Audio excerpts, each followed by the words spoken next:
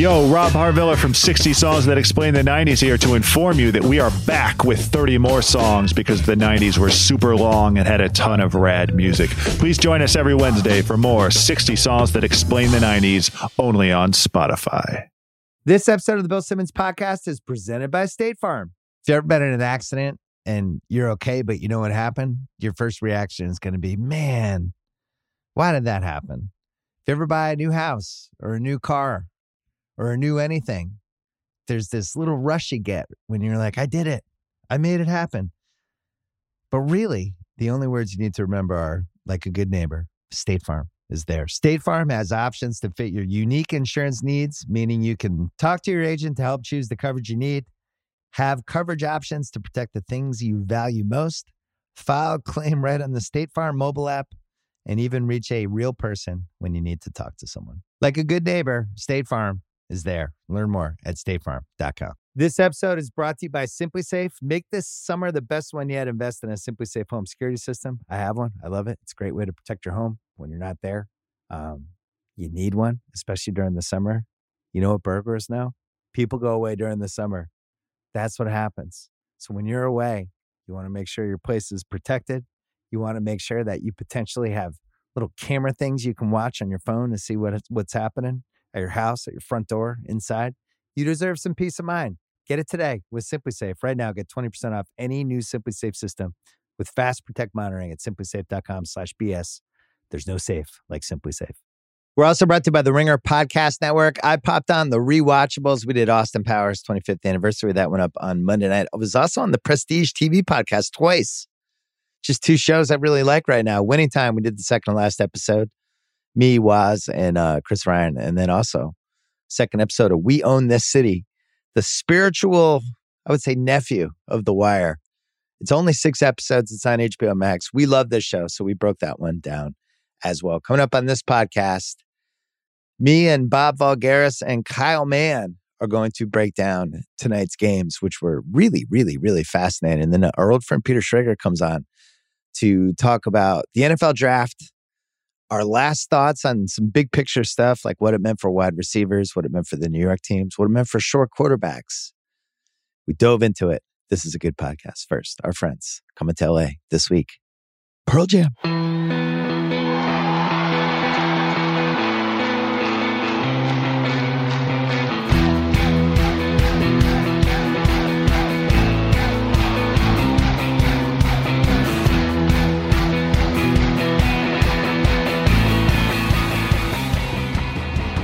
All right, taping this. It is 9:21 Pacific time on Tuesday. Just watched 2 really fascinating basketball games. Bob Voulgaris is back. Welcome back, Bob. Ringer singular at this point. We are joined by J. Kyle Mann as well. Let's talk about Memphis Golden State first. Bob, you were talking about the speed before we came on. Explain what you saw from a speed standpoint in this game. I mean, this isn't like a real hot take or anything, but it just seems like Ja's just got way too much athleticism for most of these guys. And it's interesting. Golden State did get to more loose balls and did have a decent job of playing in some ways, but they obviously couldn't handle Morant. And it's interesting to me that they never once tried to make him go right, it seemed like. And they never once took the ball out of his hands to have either Melton or a hobbled Bane beat them, which seemed to me like a pretty big mistake, but easy to say. Yeah, Kyle, I was waiting for the trap. It just never came. Ja ended up, he was 15 for 31. He had 47 points. He had 5 threes, got the line 13 times. And I mean, the biggest play of this game was Gary Payton getting knocked out because that was their guy. I think the athlete that you're talking about that could at least stay with them gets knocked out on a pretty cheap foul by Brooks. On the cheap foul, it wasn't like a 10 out of 10, but it was like a 7.5. I think it was like a 9.5 out of 10. Maybe an 8.5. Yeah, whatever. Pretty bad. But so he's out there, and then Clay, who we'll get to in a second, just does not have the foot speed anymore to stay with somebody like Ja. What did you see, Kyle? Yeah, I mean, trapping him just seems like trying to grab like an eel with your bare hands. Like, you can't get positional kind of leverage on him because he's so freaking quick. And you're right. I mean, when Peyton went down, not that anybody really can stay in front of Ja, but yeah, I mean, I kind of got this feeling throughout the game. I was just like, this just has like a star composure vibe to it. And I know this was like his point total. Point total doesn't always tell the whole story, efficiency, all those other things. But I just feel like his composure throughout the game, you're right. They didn't take the ball out of his hands, and he just looked totally in control throughout that game and just kind of willed them. Considering the lack of creation that they have, the fact that they couldn't get the ball out of his hands, I thought was just pretty tough for Golden State, all things. They didn't really try to get the ball out of his hands, though. Yeah, they just were happy to pre-switch and have Clay come up instead of Poole, except for the third to last possession. Poole fucked up, and so Poole had to guard him because they didn't pre-switch. And then they just kind of dealt with it and ended up being like a blow-by for a attack to the rim. If you're Memphis, you have to be so fired up that basically nobody else played that well in this game other than your one guy.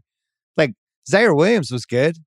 5 for 9, played 28 minutes, was in there at crunch time. This was a guy that led to some of the most polarizing NBA draft debates we had last summer about, was this guy, what the hell happened to him and his one college year, all that stuff. He's out there in crunch time. Melton, who only had 3 points but was pretty destructive on the other end, had a huge block of Steph. But you mentioned how Bane looked like he's just doesn't seem healthy. Jaren Jackson followed up a career game. He was 3 for 14. This was really the Josh show. He is at this zone now where when he's feeling it like this, the guys are going backwards before he's doing anything. It's a little like watching when Giannis has the head of steam and the guys are going backwards because they're just trying. But Ja's not Giannis. He's like, 6'3"? But they were just so worried about staying in front of him. I'll be really interested to see what they do in game 3 because I can't imagine this would be the game plan. I also don't think we're going to see Payton again. That reminded me of the Rondo Dwayne Wade injury in 2011, where sometimes the arm just goes down and you can see the elbow going sideways. So even if he plays again, I think he's going to have one of those arm braces. Was GP's a hyperextension or just a bang? I thought he just banged it. Or did he hyperextend it? I didn't see that on the replay. I think something bad happened. It reminded me of the Rondo thing. I think his arm went the wrong way. So I would go hyperextension, probably something like that. Did you think Golden State was going to win this game, Bob? With like 4 minutes left? I felt like they were actually going to win. Yeah, I don't know. I mean, I was... Like, if you were live betting, who would you live bet on? With 4 minutes left? I before the game, I thought Golden State was going to win. How about that? Me too. During the game, I wasn't thinking about that. I was just enjoying the game. So it looked to me like one team was attacking a weak link and the other team was unable to. Like Ja, here's the thing. Ja had the ball in his hands for 85% of the game when he was in the game, and maybe more. I can look at it later. And the inability to hunt him and make him pay at the other end, can pay. If you can do that, it can pay some dividends down the stretch where he fatigues, he tires out. They tried to hunt him a little bit on the offensive glass with Wiggins. They hit him on Wiggins. He basically never moved from the corner every now and then. But yeah, I don't know. If I was watching it, it felt like Memphis was just a little bit quicker to everything down the stretch. Kyle, we were talking before you came on the Zoom about these situations in NBA history where the younger team, and it's hard to overstate how young Memphis is. I mean, Ja is 22. Yeah. They were NFL draft picks on Thursday, Friday, and Saturday that were 2 years older than him. Young, fast, athletic. This was something that used to happen a lot in the 80s. We would always see like the next wave. There would be like those Mavericks teams and the early Pistons when they had like Sally and Rodman and people like that. It's kind of part of NBA lore. We were trying to think of teams recently that were like that. And we were thinking of that one OKC, the early OKC, when it was like early Westbrook and early Harden, early Ibaka and early Durant, where it just seemed they had that one Spurs series where all of a sudden they just seemed faster and more athletic. I'm not ready to say that that's what's happening yet in this series because I do feel like the Warriors, I like the shots that they got. They just missed them. Clay airballed one. Wiggins missed a wide open 3. I felt like Steph could get where he wanted. And I'm not worried about them offensively, but defensively, it feels like something's got to give. What'd you see from that end, Kyle? I think if you're going to play the variance game, are you going to get another 5 for 12 from 3 Ja Morant game? I don't know. I think I'll probably, play the odds and live with him taking step back threes at some point. Granted, you can't keep him out of the middle either. And also the variance thing with like Clay, the Clay Poole thing is kind of an interesting dynamic that I've been keeping an eye on, like they're back and forth. Because there's one sequence where Poole was just getting to the basket at will.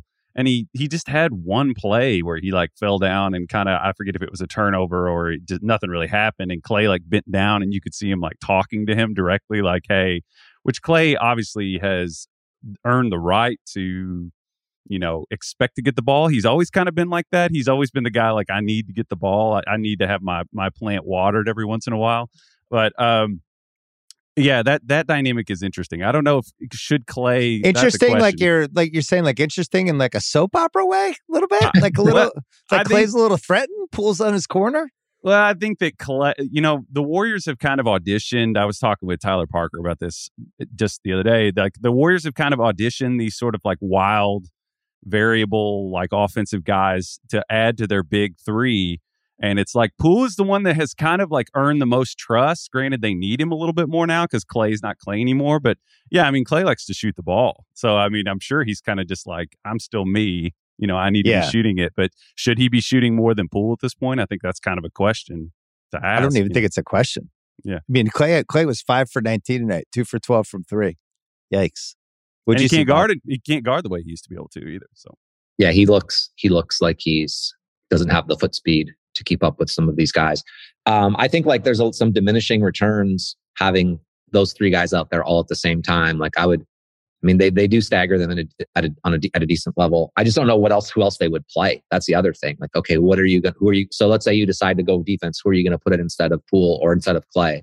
Like, I mean, you can't play Payton. He's out. Damian Lee. I don't know. Gets tough. Well, that's why they were playing Payton so much. Yeah. Today was the day where the lineup of death 2 kind of died because it's now insulting to the original lineup of death. There's no way Ja Morant is just scoring at will against the 2015 Warriors. I just don't see it. Yeah, the original death lineup with Iguodala and Green. I mean, there was nobody to attack. I mean, the guy to attack was Curry, and Curry's not even a bad defender. Right. And this is like literally they're just walking the guy up over and over and over again and going right by him in Poole. And then the other guy like Klay is doing his best. This is too tough for him.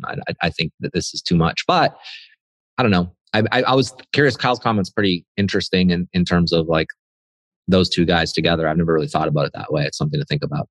Somebody pointed it out on Twitter, and then I was really watching for it tonight. But yeah, I could see them kind of having like a weird dynamic just based on their like outrageous confidence kind of levels, figuring out how to coexist. Well, Golden State still has 3 home games left. I mean, they got the game they needed. I felt like they could have had this one. I saw Scott Foster at the beginning, and I was like, okay, the extender is here. not feeling great for the Golden State. I did not bet on this game. But I saw him, and for the most part, the fouls were pretty okay. The one that I didn't like was near the end, that Draymond push off on the Ja rebound. Why didn't they challenge that? Did they have a challenge left? Yeah, they did. In fact, they had a challenge left, and they called timeout after after the free throw. So they could have challenged it, already pre-called their play if it was a failure after the timeout, so they wouldn't have to call another timeout, basically called the play and inbounded the ball. I mean, maybe they thought it was not going to get overturned, but you're kind of free rolling. Are you really going to use your challenge with 40 some seconds left at that point afterwards? So I think that was, they only showed one replay, 1 or 2 replays of it, but it didn't look like a foul to me. Whether it would have got overturned with the extender involved, like you said, I don't know. It was, first of all, it was a touch foul at best. Second of all, this was one of the most physical games we've had in the entire postseason. And in terms of all the shit that was going on in this game, that did not pass the sniff test for me. And that was a huge call because they were about to go the other way. Now all of a sudden Memphis is up 3 and the game kind of shifted. I did not like that. Wiggins had this big 2-hand jam in the first half. And Wiggins is one of those, he's like a cat where your cat might ignore you for a month. And then all of a sudden your cat's jumping on your lap and you're like, hey, the cat's here. And Wiggins is like that in some of these games where he's dunking, he's talking shit, and you're like, oh, Wiggins is here. Wiggins showed up for this. He got the Gary Payton thing made him mad. And that lasted about a half hour. And then by the end of the game, he was back to, he missed a massive 3. I thought when Curry banked the 3, usually that means that team, whoever gets a bank 3 at a big moment, I always feel like that team is just going to win. I don't know what the stats are. I was like, oh no, bad side for Memphis. But that was not. Yeah, without Payton, they're almost going to have to just quicken up the pace and try to outscore Memphis, because I'm not sure they're going to be getting a lot of half-court stops. I don't know. What other adjustments do you think we'd see, Kyle? I thought it was you were talking. I wanted to throw on there about the Draymond cheapy foul. I thought that Zaire got away with a push. Yeah, I thought he pushed Draymond in the back the play before, and then the next trip. Overall, I thought it was just a weird chippy whistle. I don't know if the beginning of the game kind of set that precedent, because I thought throughout the game the Warriors were kind of like poking and like swatting at people who had control of the ball, and it was a weird whistle for Memphis throughout. In terms of like adjustments, I thought it was interesting that Memphis wasn't the fact that Jaren Jackson, the foul trouble, you could kind of sense that after he had that big career night from three, that maybe he was going to be a little over eager with the threes tonight. I don't even know if he broke 30 minutes tonight. But Jaren Jackson missed threes and Jaren Jackson fouls would have been two good overs for this game coming off his career high in both the last time. Yeah, the fact that if he was going to be willing to continue to settle from three like that, I thought that was an interesting thing that Memphis wasn't. Considering all the factors that, I mean, Ja really was like the commercial, the Flex Seal. He basically was the Flex Seal for a lot of issues tonight. And we're going to remember this like star performance. But the fact that Bane basically is like 98 finals Scottie Pippen out there, like he can't attack closeouts. I was telling you, I was paying attention to see if he'd been over at the waist throughout the game. I was like, that's like affecting the way Golden State is able to like liberally help off of Ja. Not that it really mattered. I don't know. I think the variance is probably going to be the thing that I would roll the dice on if I was the Warriors, because I don't think that's going to happen again. And we don't think Brooks gets suspended for game 3, right? That'll be it, I'm guessing. They usually don't do the suspension on top of the suspension. He basically got suspended for this game. It's like 40 seconds or something. Bob, I have a Ja question for you. LeBron waded in. LeBron was hibernating for, I don't know, he went on vacation. He decided to wade in. He had a tweet about how stupid it was that Ja won most improved player. Took a shot at some of the dweebs that vote for maybe MVP. Drinking a little. You think LeBron was sipping some of his tequila He had tonight? a couple of glasses of wine before that one, possibly. I was psyched because I did not vote for Ja for 1, 2, or 3 for my most improved. I voted for Jordan Poole because he was in the fucking G League last year. And to me, that's like the definition of most improved. You're like barely hanging on, and now you're this integral part of a good team. I think I had Garland second, I had Desmond Bane third. I agreed with LeBron's point. I thought Ja was good last year. I don't think you should win most improved when you're already good. Like if you go from, now some people have said, well, if you go from good to great, that counts as most improved. But I don't know. I don't know if that's the spirit of the award. What did you think, Bob? Yeah, I mean, I don't pay much attention to the not want, but I just don't like. He was great last year. He's great this year. He's probably better this year. Like most improved. Yeah, if a guy's playing in the G League and now he's closing out NBA playoff games with a 3 seed, he might have made some improvements. Yeah, he might be a little bit better. But yeah, I don't know. I think like for the adjustments that Memphis had, I mean, Golden State has some adjustments they could make, like for sure. Like, let's hear them. Okay. I mean, this is something that's kind of like a pet peeve of a lot of NBA Twitter people, but like I get that Golden State doesn't run a ton of pick and roll. They don't target people. Their off ball action, their split cuts, it works very, very well. But the top 3 team in the league in defending those is Memphis, and Memphis isn't really having problems with it. And so you're doing all of this stuff, and yeah, every once in a while it looks great. You got to cut to the basket. That's the layup. But like Memphis is not. Like you saw what happened in the first few minutes of game 1 when they were using Gary Payton in the short roll. They're not great at pick and roll defense versus the team, especially if you're going to bring drop. They're going to have to string it out. So I just think they may have to adjust their offense a little bit. And I know that's kind of something that they have been really, really hesitant to do over the years. But I think they're just being a little bit too cute here. The stuff they're doing isn't working great on offense. They're not punishing anyone defensively. And their guys aren't really going off. Steph hasn't really. I mean, what was Steph tonight? He was a bit. He was 11 for 25. Yeah, 3 for 11 from 3. Yeah, I think 25 shots, 27 points. That's not like a Steph night. It's not a great night. True shooting is not that great. So that's what I would look at a little bit. Can you go to more traditional? If a team like Dallas or Phoenix was playing Memphis, it would be a completely different look to the series because they would just be habitually bringing people up over and over and over again, attacking them, wearing them down. And then it wears you down on the other end too. Ja can just stand in the corner and just kind of chill on Wiggins. It's like, why not run a Spain pick and roll every now and then? Off ball, try to run some off ball screens to bring them up, force them to come someplace else. They did a little bit of it when they had the Draymond play where Draymond had Steph had the layup, Poole had the layup. They did a little bit of that. But I think when they tried it, they weren't really that good at it because Melton broke up a couple of them. And I think it's just an example of them not really emphasizing it all year. Well, Kyle, one thing we know we're not going to see in Game 3 is apparently Gary Payton, because word came out he has a fractured left elbow. Yeah, I didn't want to, but I had heard that from someone that he was donezo. Yeah, so that's a little different than the old hyperextended. We will not be seeing him, and that's a shame. Yeah. That was one of my favorite stories. This guy that scrapped and plus getting hurt on a fluke play like that. So, any other adjustments for you, Kyle, before we move on? Probably, I mean, the most disruptive backcourt defender that they have, and I mean that's kind of, I think what Bob said is pretty on the money. That like Memphis's like off ball switchability, like pliability defensively, like they have guys that are pretty positionally smart that can be like Melton has incredible timing and hands. On that last play, I don't know why Steph tried to float that layup over him. I don't know why he didn't just like bring the arc down on it, because Melton sniffed that out pretty perfectly. But yeah, I mean, it's a team that just has a lot of big, rugged, kind of switchable athletes. I don't even know if Iguodala would be. I mean, he's obviously got all that. I mean, he's really clever. I don't know physically if he would be able to. It'd be interesting to see him in this series. That's one that I wish we could have gotten to see against Memphis. I have one more thought on this, but let's take a break.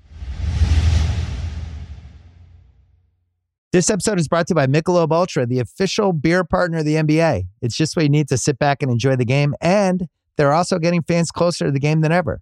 You can win exclusive NBA prizes like courtside seats, signed memorabilia, and more. I love Michelob because of how light it is. It's only 95 calories with 2.6 carbs. You know what the perfect time for Michelob Ultra is? A little doubleheader, little NBA doubleheader. Right? First half of the first game.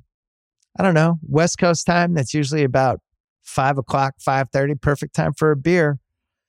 You can do it. Grab a pack to enjoy today. Learn more and enter for your chance to win at MichelobUltra.com/courtside. LDA 21 and up. This episode is brought to you by Simply Safe. Summer is all about fun vacations, but I know that being away from home can be stressful.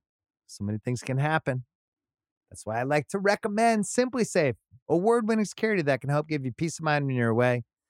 The only thing you should worry about while you're on vacation is having too much fun. I have it in my home. It's great. Couldn't work better. I think Simply Safe is the best because it comes with a variety of indoor and outdoor cameras, sensors to detect break-ins, fires, floods, and more. It's backed by 24/7 professional monitoring for less than $1 a day.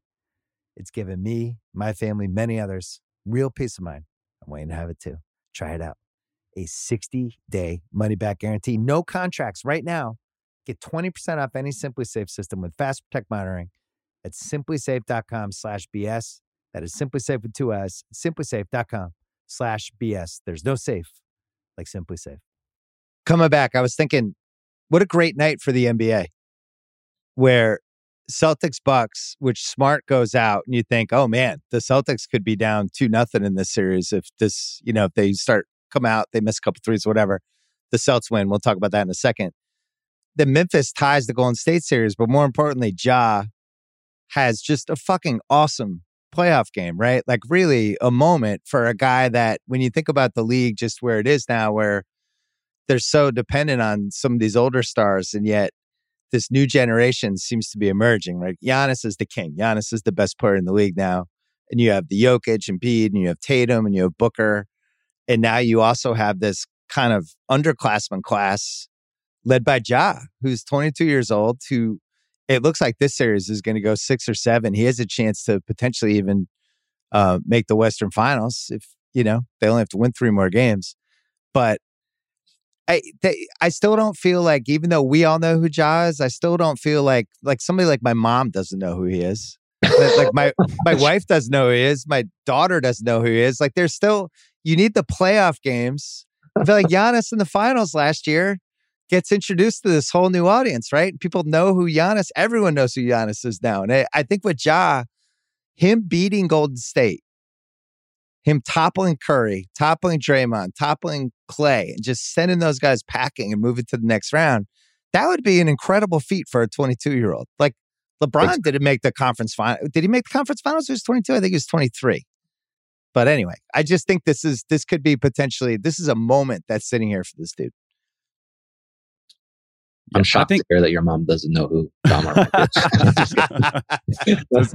Does he need to be on like one of the national like morning news shows, like Good Morning America or something, maybe to cross that threshold? But I think you're right that like when you were talking about young teams, there's this kind of thing like I always call it like the "You're in My Way" kind of series, like where the young team is like we're trying to climb, and there are these established teams like Golden State is a comparison that people have thrown around a lot for this Memphis team. I don't know that Golden State sort of like was right before like a paradigm shift in the league. I don't know that they're necessarily that one of those is going to come again. Bob might have a better opinion on that, but I think that I mean. And stars specifically have these occasions where we're like, okay, he went up. I know the 80s has all these like storybook kind of instances of this, like the Pistons had to overcome the Celtics, and it just keeps begetting the next. Bulls had to beat guy. The Pistons, yeah. And it's Ja. I kind of feel like Ja is even exceeding a little bit my expectations for him because I didn't expect this early from him. Like his playoff composure has been really impressive. Honestly, I didn't expect the 3-point shooting in tense games like this, right? That was the rub on him, was let him shoot. He's not, let him miss from deep. They gave him dare threes early in the game, which I get you can't stay in front of him, so why not? But to me, it seemed like it was, I don't know. I feel like there's other options if you're willing to take risks. I don't know. Like what? I mean, I would throw something at him. I would throw a double at him. Yeah, he's they had Kuminga out there. I mean, don't think that Kuminga in as a second guy in a pick and roll can't like disrupt something a little bit. Just try something. Just fatigue him a little bit. He's too easy. The guy's rolling the ball up to half court. He's taking time off there. He's taking 3 steps on defense to Wiggins and back in the paint, then Wiggins back in the paint. Like he had an amazing game, and I'm not meaning to degrade him in any way, not even a little bit, but like you have to make a guy like that work hard. You have to give him the Trae Young treatment where you bust him on the other end, because that's what's going to fatigue him, because you're not going to stop him when he has the ball in his hands at all. Do you think putting him in a crowd affects him the same way that it does Trae? Because it seems like Ja's like a Houdini when you put him in I know Ryan was talking about this the other night. He'll disappear into a crowd and somehow make something out of nothing. Sure. Out of nothing. But I also know that if he's going one-on-one against Jordan Poole, that's a layup. So, I mean, like, yeah, will it work? Maybe not. Like, it's not going to completely shut him down, but we know what the other side is doing. I mean, like, I get it. You play off him and you let him take those threes, and but it's not like at the end of the game, it's not like they were giving him the 3 and then that was forcing him to take bad threes. He still was getting by people. They were still picking out who they wanted to attack and going after him. With Payton out, this is a really nice spot for him. I was thinking like the Milwaukee series, which we're about to talk about. They just decided nobody on Boston can really dribble that well. We're just going to make life a living hell for everybody who's dribbling the ball up. Who's it going to be? Derek White, Peyton Pritchard, Tatum, Brown. Wait, Al Horford's going to dribble it up this time? Great. Drew Holiday apparently is just a marathon runner now. I don't know. He could just play 94 feet for 48 minutes and guard everybody full court. But they made a concerted effort from the first minute of game 1, which the announcers, I think, between the 2 games combined, maybe mentioned once, that we're just going to make this really hard for you every step of the way. And you're going to be starting your offense at the 14-second mark. And we're going to put miles on you. We're going to try to tear you out. Jaylen Brown, your hammy hurts. Well, good luck trying to dribble up. We're going to make you have to stop and start and twist and turn. And then you watch Ja against the Warriors, and as Bob said, that they're rolling, ball's rolling to midcourt before he picks it up. He's got a full head of steam. You can't really hit him because he's almost like trying to tackle a running back. He's just so slithery. He can just kind of find any spot. So it's not even like you could be that physical with him. And then on top of it, you have the Draymond thing where Draymond's terrified he's going to get a flagrant every time now. Yeah. So, I mean, you could try to make him go right once. That could work. I mean, I don't know. I would just be like very curious. He loves to get, you're right. He went left over and over and over. It's like, try to figure out which side he likes to kick from. I'm sure they know this. Like, which side is he more comfortable skipping from?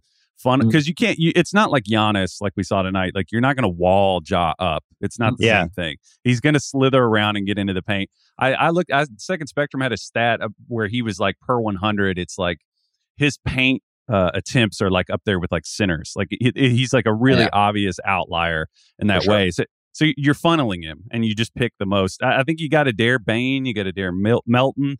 You got to hope Jaren Jackson makes a dumb mistake. They have to try something different. Yeah, because like it just bring extra help in some form or fashion. Bob, would this have been your favorite team to advise if you could have advised any team where they have all these players that you could just, depending on the matchup, just be like, hey, this feels like a Zaire Williams series? No, I tell you what, I talked to the guys from Memphis at Sloan when I went this year, and I had never met them before, and I just wanted to tip my hat. And they are the best drafting team.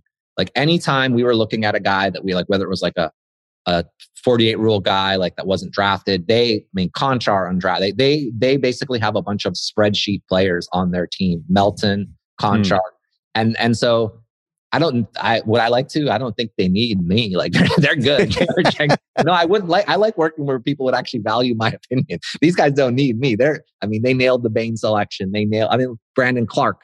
They got Conchar. That they've done everything right. I mean, it's really remarkable. Look at that. Look at the team they rolled out there.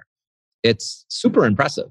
The data community loved Clark and loved Bane. Both of those were like inexplicable slips. But yeah, like Memphis is to the point where if I'm like projecting a player and I have them higher than consensus and Memphis moves up to grab them, it's to the point where I'm like, okay. You feel good about yourself before anything even happened. Yeah. Yeah. I think our draft model is very, because these draft models, they're not, there's only so much data from college and they're all using some form of adjusted plus minus, and it just becomes like a how much you're valuing different box score stats. And so, but they do a very good job, and they obviously have some people that are doing not just analytic stuff, but also eye test stuff that's very good. I think they use some personality stuff, because you think of the guys, there's like a certain type of guy, type of personality they have. Because, there's football teams that do this. Like the Ravens in football always have like a certain type of guy that feels very Ravensy.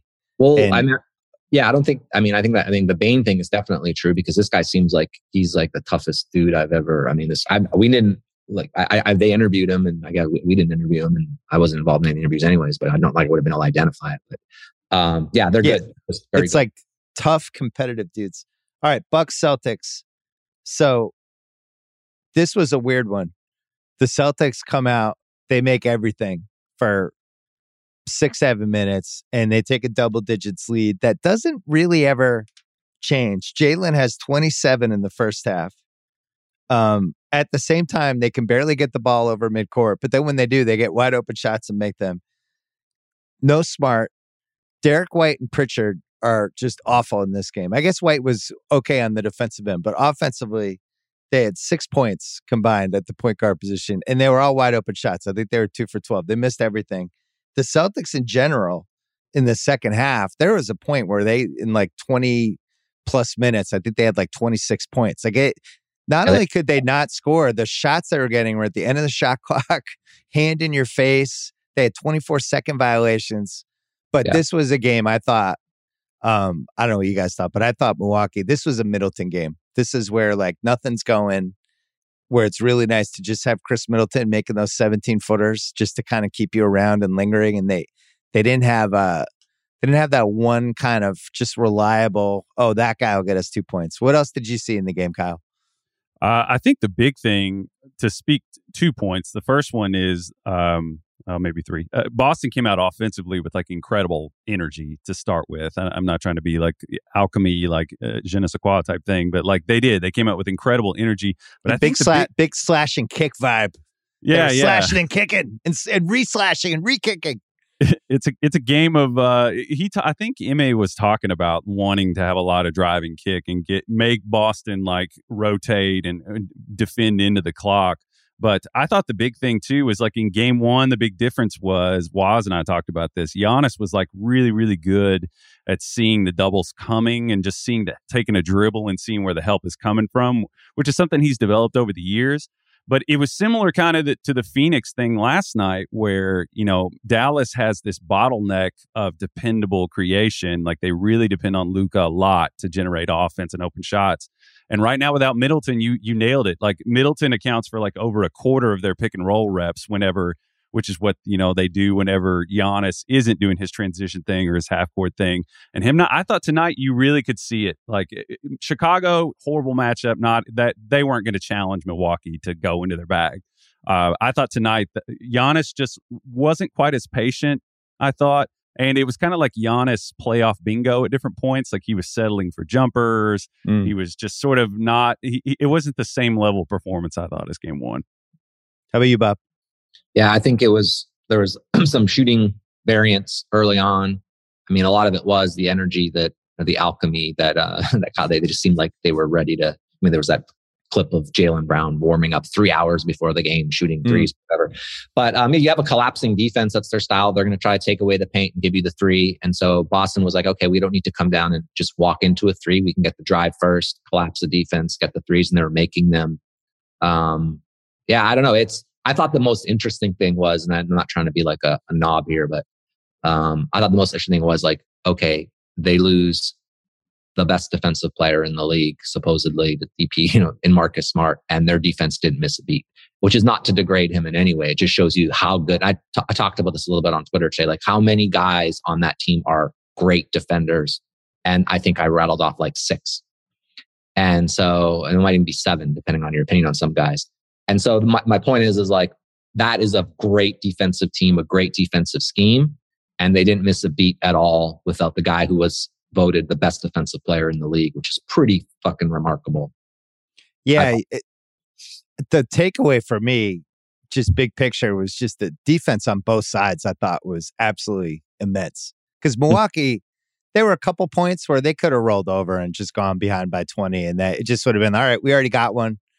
But I thought in the third quarter and the first part of the fourth quarter, the defense they were playing, and then all the stuff Boston was doing, the stuff Grant Williams was doing against Giannis. I'm surprised it took you this long to say Grant Williams. Oh, he my was God. Unbelievable in this game. He was unbelievable. And actually, I thought he probably pulled a couple, like at least 2 more charges that they didn't call on Giannis. But Williams was all over the place. He looked like those old Bill Russell highlights. He was like challenging absolutely everything. I thought Tatum, I thought he was doing some really good stuff. And then on the flip side, I mean, Bob, I think, is the biggest Holiday guy that I knew before Holiday became kind of a cool thing, before Holiday got to a finals team. You were always talking about, you always had him like top 50 as a top 15 player in the league and shit like that. You really 15. valued him the most out of anyone I knew. The stuff he was doing today, like he was doing this Oscar Robertson shit on offense where the 70s, these 70s spin, slow down, and all of a sudden he's getting a layup. It's like, what is this, 1971? And then on defense, he was guarding everybody. He was guarding everyone full court. He was guarding Tatum. He was challenging everything. He was hopping off one guy to fly there. I think he's been absolutely amazing this series. That's my Drew Holiday monologue. Yeah, he's unreal. He's one of my favorite players in the league for sure. And I think he does have a little fire in his ass about the Marcus Smart Defensive Player of the Year thing. It seemed like any question. I would love somebody to ask him, hey, seems like you're a little fired up this series. Could it be the Marcus Smart thing? We took a polygraph. I want to talk about Giannis. So Giannis wasn't that great today. 6 turnovers. 11 for 27. He missed 16 shots.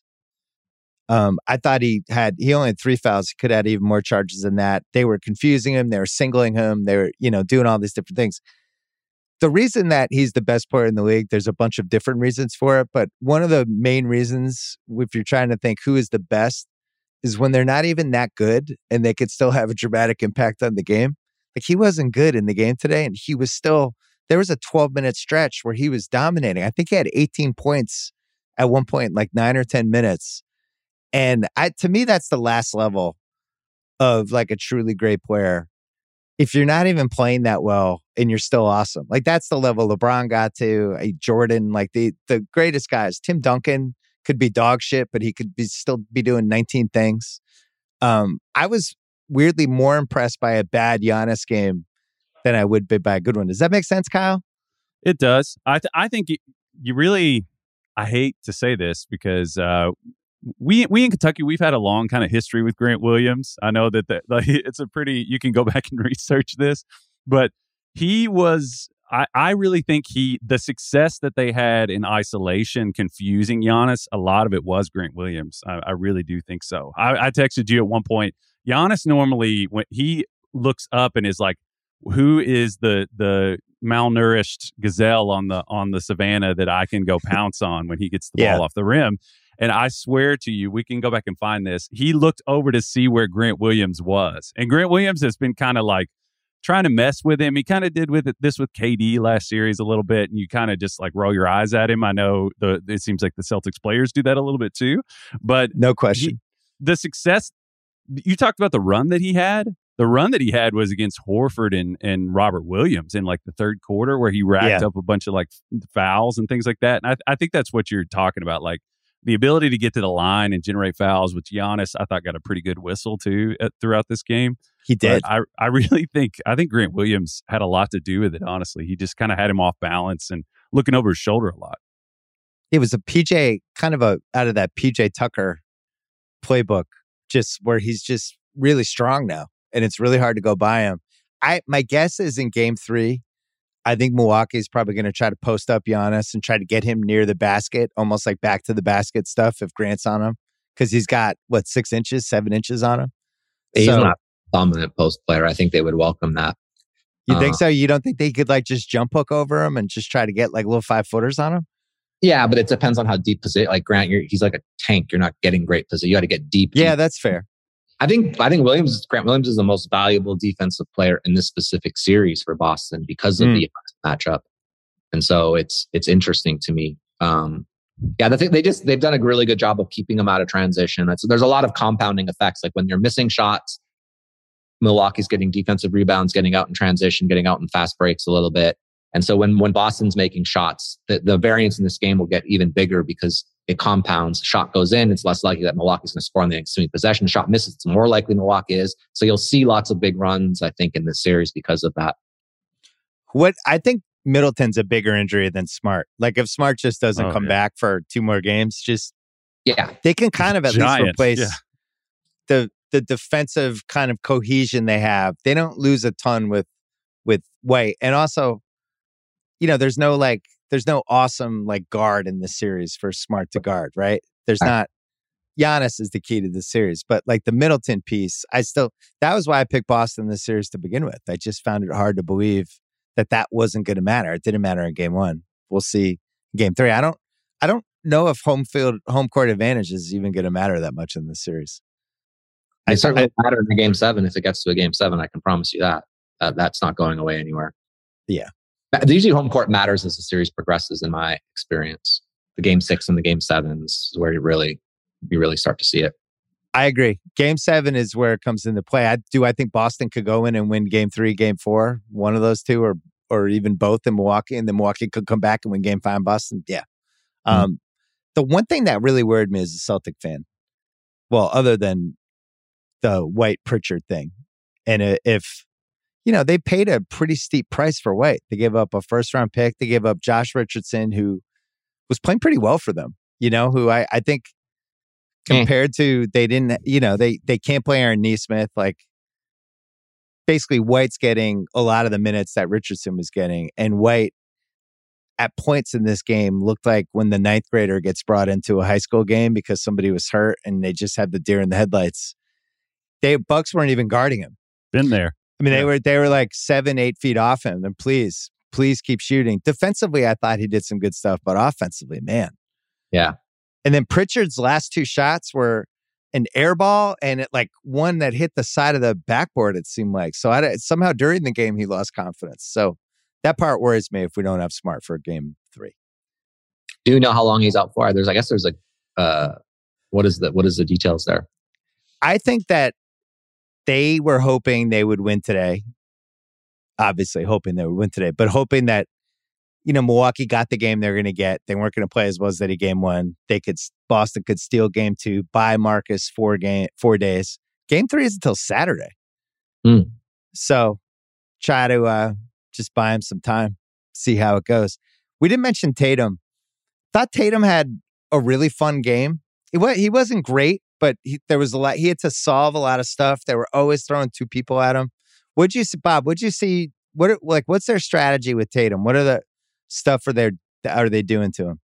I think they're willing to allow the simple screen drop coverage with the big, which they do against every team. And if he wants to walk into a three, that's fine.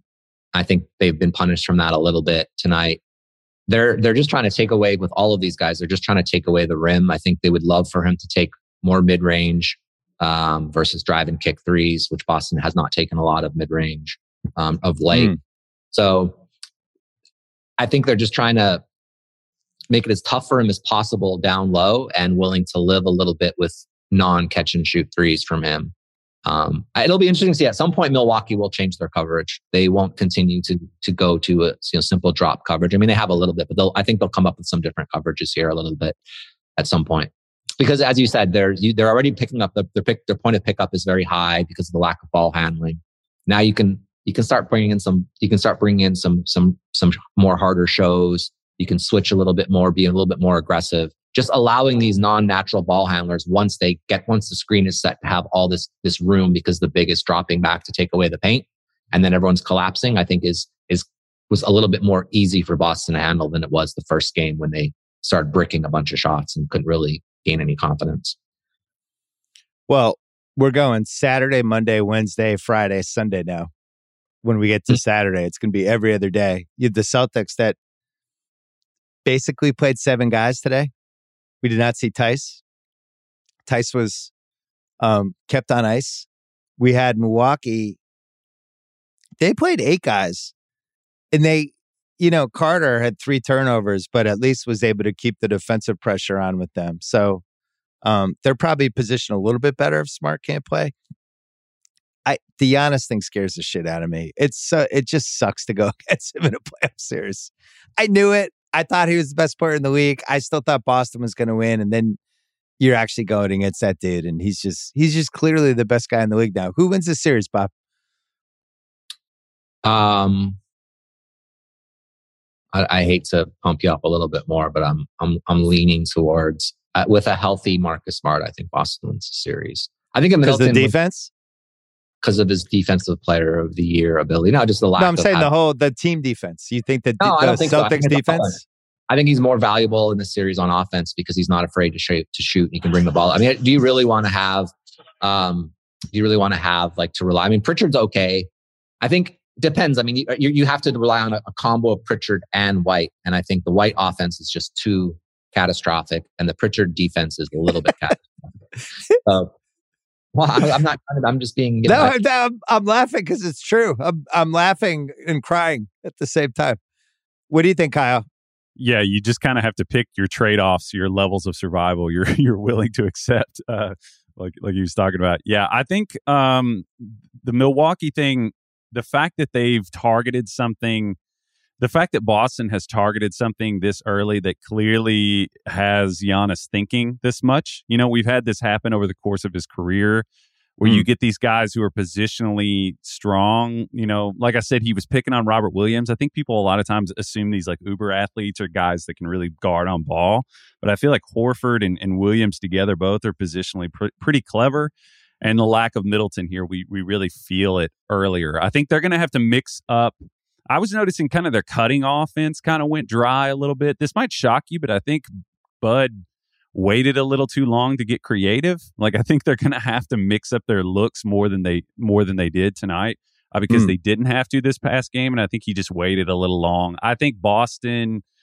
I'm feeling pretty good about Boston. I was saying I thought a lot of the things that happened last game were correctable for them, and they got an epic Giannis performance. Their ability to sort of make it. Change it up and change the way he plays offensively is going to really, and Drew, we'll see what we get out of Drew, because once you cut Giannis out, all his satellites just fall from the sky. The Grayson Allens, all the spot up guys that just, float around him like those little fish that follow a shark kind of the thing. They just die. So their ability to solve that, I think, is going to be what dictates it. I think an underrated thing in this game was Brook Lopez playing 25 minutes because of foul trouble. I think that was giving him another 15 minutes or 10 minutes or whatever will have a big impact, because that was really, he was very impactful in game one. They can defend a lot better with him. They can contest a little bit better. Portis isn't that guy. He's not a bad player, but he's not that guy. And I think that was a big underrated factor in this game. I feel like he went out because of foul trouble. He had to come out. The game kind of got out of hand already. By the time he came back, he picked up his 5th foul when they were making their run, came out, and the game was out of hand. And so I think that's an adjustment that isn't really an adjustment, but it's a change that if he's not in foul trouble next game, it'll have a huge impact. Boston minus 134 on FanDuel. Thanks for boosting my confidence, guys. Who do we have from what you saw tonight? Who would you take? Life depend on it. Golden State, Memphis in that series. I don't know. I don't make these like free. I do my best preparation. But after tonight, like hot take, I'm just 32-year-old, 33-year-old, 34-year-old versus 22-year-old. Whoop that trick playing in the building for a little bit, for a few more games. I just think it's just, I don't know. Until I see Golden State figure something out defensively, like that's why I've always said, like gambling, when you're gambling, you're doing like, don't predict what you think a coach should do. You try to predict what they will do. Until I see them change their defensive coverage, until I see them, if they don't change their defensive coverages in the terms of getting the ball out of his hand, if they don't try to attack him more in pick and roll, I think they'll have trouble winning the series. But who knows, maybe they will make those changes and then it won't be that hard. Who knows? But if I had to bet right now, I would probably bet on Memphis and bank on the athleticism edge. What do you have, Kyle? I still kind of feel like I'm leaning towards the Warriors. Like I talked about that shooting variance. I trust Golden State to kind of balance their stuff out more, because, the thing that Memphis had going for them with Minnesota was you could pretty much count on that Minnesota was going to beat themselves at some point. They proved that in epic fashion. I lean Golden State. They had a lot of, I do think the GP thing is big, but I just kind of feel like they are going to, even with an epic Ja Morant, I'm saying epic a lot, sorry, but even with a big Ja Morant performance, they still barely beat him tonight. So I think it's an old school series where Golden State wins, but Memphis takes them every inch they can take them. And even though Memphis loses, it feels like a win because they have now arrived. And Ja Morant is a superstar in the whole thing. Bob, before we go, same game parlay for tomorrow with your old team, the Mavs. Mavs you could critique this one. Mavs adjusted line plus 10.5. Oh, we're not doing adjusted lines. This is the biggest sucker thing in the world. We're going to save your guys. There's no adjusted lines. Go with the regular lines. You're laying too much juice. So give me a regular. I don't want an adjusted line. I'm sorry to be difficult. I'm learning. All right, I'll give you the regular line. I gave you 2 winners last time I was on here. Now you're throwing adjusted lines at me. Like, what is this? It's like the cooler's coming in here and you're trying to mess me up. They're changing the deck. They're doing all these things. The pit boss is asking for my ID. I just want a regular line, okay? Mavs plus 6. Ayton to score 15 plus points. Ayton to get 10 plus rebounds. And Luka to get 8 plus assists. Plus 486 on FanDuel. Hey, is that so? You asked me what I wanted, then you told me what you're going to bet. Is that what you're saying? No, but I'm asking you to critique the bet. Do you like it? Confirm my opinions. What would I bet? Oh, okay. Hey. Sounds like you got yourself a hell of a bet right there. I would. You like that one? So it sounds like you like the Mavs tomorrow night, though. I actually don't. Okay. I'll give out another 2-game parlay for your. Let's hear it. Fan that doesn't involve player props. Although the Ayton point prop is probably a decent prop. It's 15 points. Okay. I would take Phoenix and what's the total? Total is 216.5. Yeah, I would take the Phoenix and the over. That would be. You take the Phoenix minus 6 or the Phoenix money? I'm a point spread guy. I would just go minus 6. I feel like if they're going to win, they're probably minus 6. I don't know. Maybe you could bet the money line if you wanted to be super nitty, but. All right, so we could do Phoenix minus 6, the over, and 8 and 15 plus points is plus 349. It's pretty. There good. You go. That's amazing. Yeah, Bob, let's Bob loves the same game parlays. Kyle might get in on that. I don't love the same game parlays. You just asked me to do the same game parlay. So what am I supposed to do? No, you're an old school straight up. You just like, who am I taking? What's the line? And you go. Yeah. The same game parlays that I used to love were college football when the team was favored by like 15 and the total was under 40 or something like that. You would just bet the dog in the under or the favorite in the over, and it was correlated, and it was a huge edge. And it used to be that every sports book allowed you to do that, and then you would try to find the ones that still allowed it. So this is like an old school tell, but those were the ones. Yeah. All right, you can follow Bob Voulgaris on Twitter. You can see Kyle Mann on the Ringer. Just did another classic video this week and on the Ringer NBA show as well. You were on there with Waz this weekend, right? Yep, sure was. Yep. And you're working on your draft stuff? All the time. You're either getting ahead or getting behind. That's what I always. Who do you have number one right now? Jabari? It's shifting, Bill. It's shifting. Oh, who's it shifting to? What's going on? It's shifted a million times. Okay. I don't kind of. We'll hold on. I'll write. All right, we'll hold on. I think. Wait, before we go, we just watched the Twitter clip. We took a quick break. Steve Kerr just really went after Dylan Brooks. Talked about how he broke the code. He thought he should get suspended. He thought he tried to hurt him and all that. I've never seen a coach in recent history go after a player like that. Have you guys seen anything like that before? The only thing that comes to mind is like Jim Boeheim in that Georgetown game. Remember when he in the press conference went off on, was it like Michael Brown or what was the guy's name that they oh yeah, like a million years ago didn't throw out? That's the only I can't think of another one like that specific. But. You think, Bob? You think there's some gamesmanship with that? He's trying to. I don't know. I don't know. Get him suspended for Game 3. I mean, there's always gamesmanship in these press conferences. You always talk about, you always hear that. But listening to it, it sounded like he was very passionate about his player and very disturbed that his player is hurt and feeling a lot of empathy for his player being hurt. And so, I don't know. I watched the clip. The clip to me, like I was like, that's a flagrant two. But in terms of like, I don't think he tried to hurt him. I mean, I don't know. Who knows? It's hard to say what the intent was. Obviously, I don't think he's like, oh yeah, I want to end this guy's season. That obviously didn't happen. But I do think that he was probably like, I'm not going to make a play on the ball here. And if I happen to hit him in the head, oh, so be it. I mean, these plays are so bang, bang. It's difficult. But yeah, I'm not sure. Do I think he gets suspended? I didn't think he'd get suspended prior to this bit. So maybe it's gamesmanship. I don't know. Perhaps. Who knows? It's very difficult. These guys will watch this thing 100 times like the Zapruder film and slip down a million. Well, you know, Kerr did say before the game, he was saying, we expect this to be the most physical game we play this season. So I think they had a sense that the Grizzlies were going to try to hockey it up. And at halftime, they asked him about that quote. And he was like, well, that wasn't physical. That was dirty, I think is what he said, or something to that effect. Yep. So. Well, there you go. Oh, the other thing we didn't mention was Doc Rivers, the DeAndre Jordan. Bob,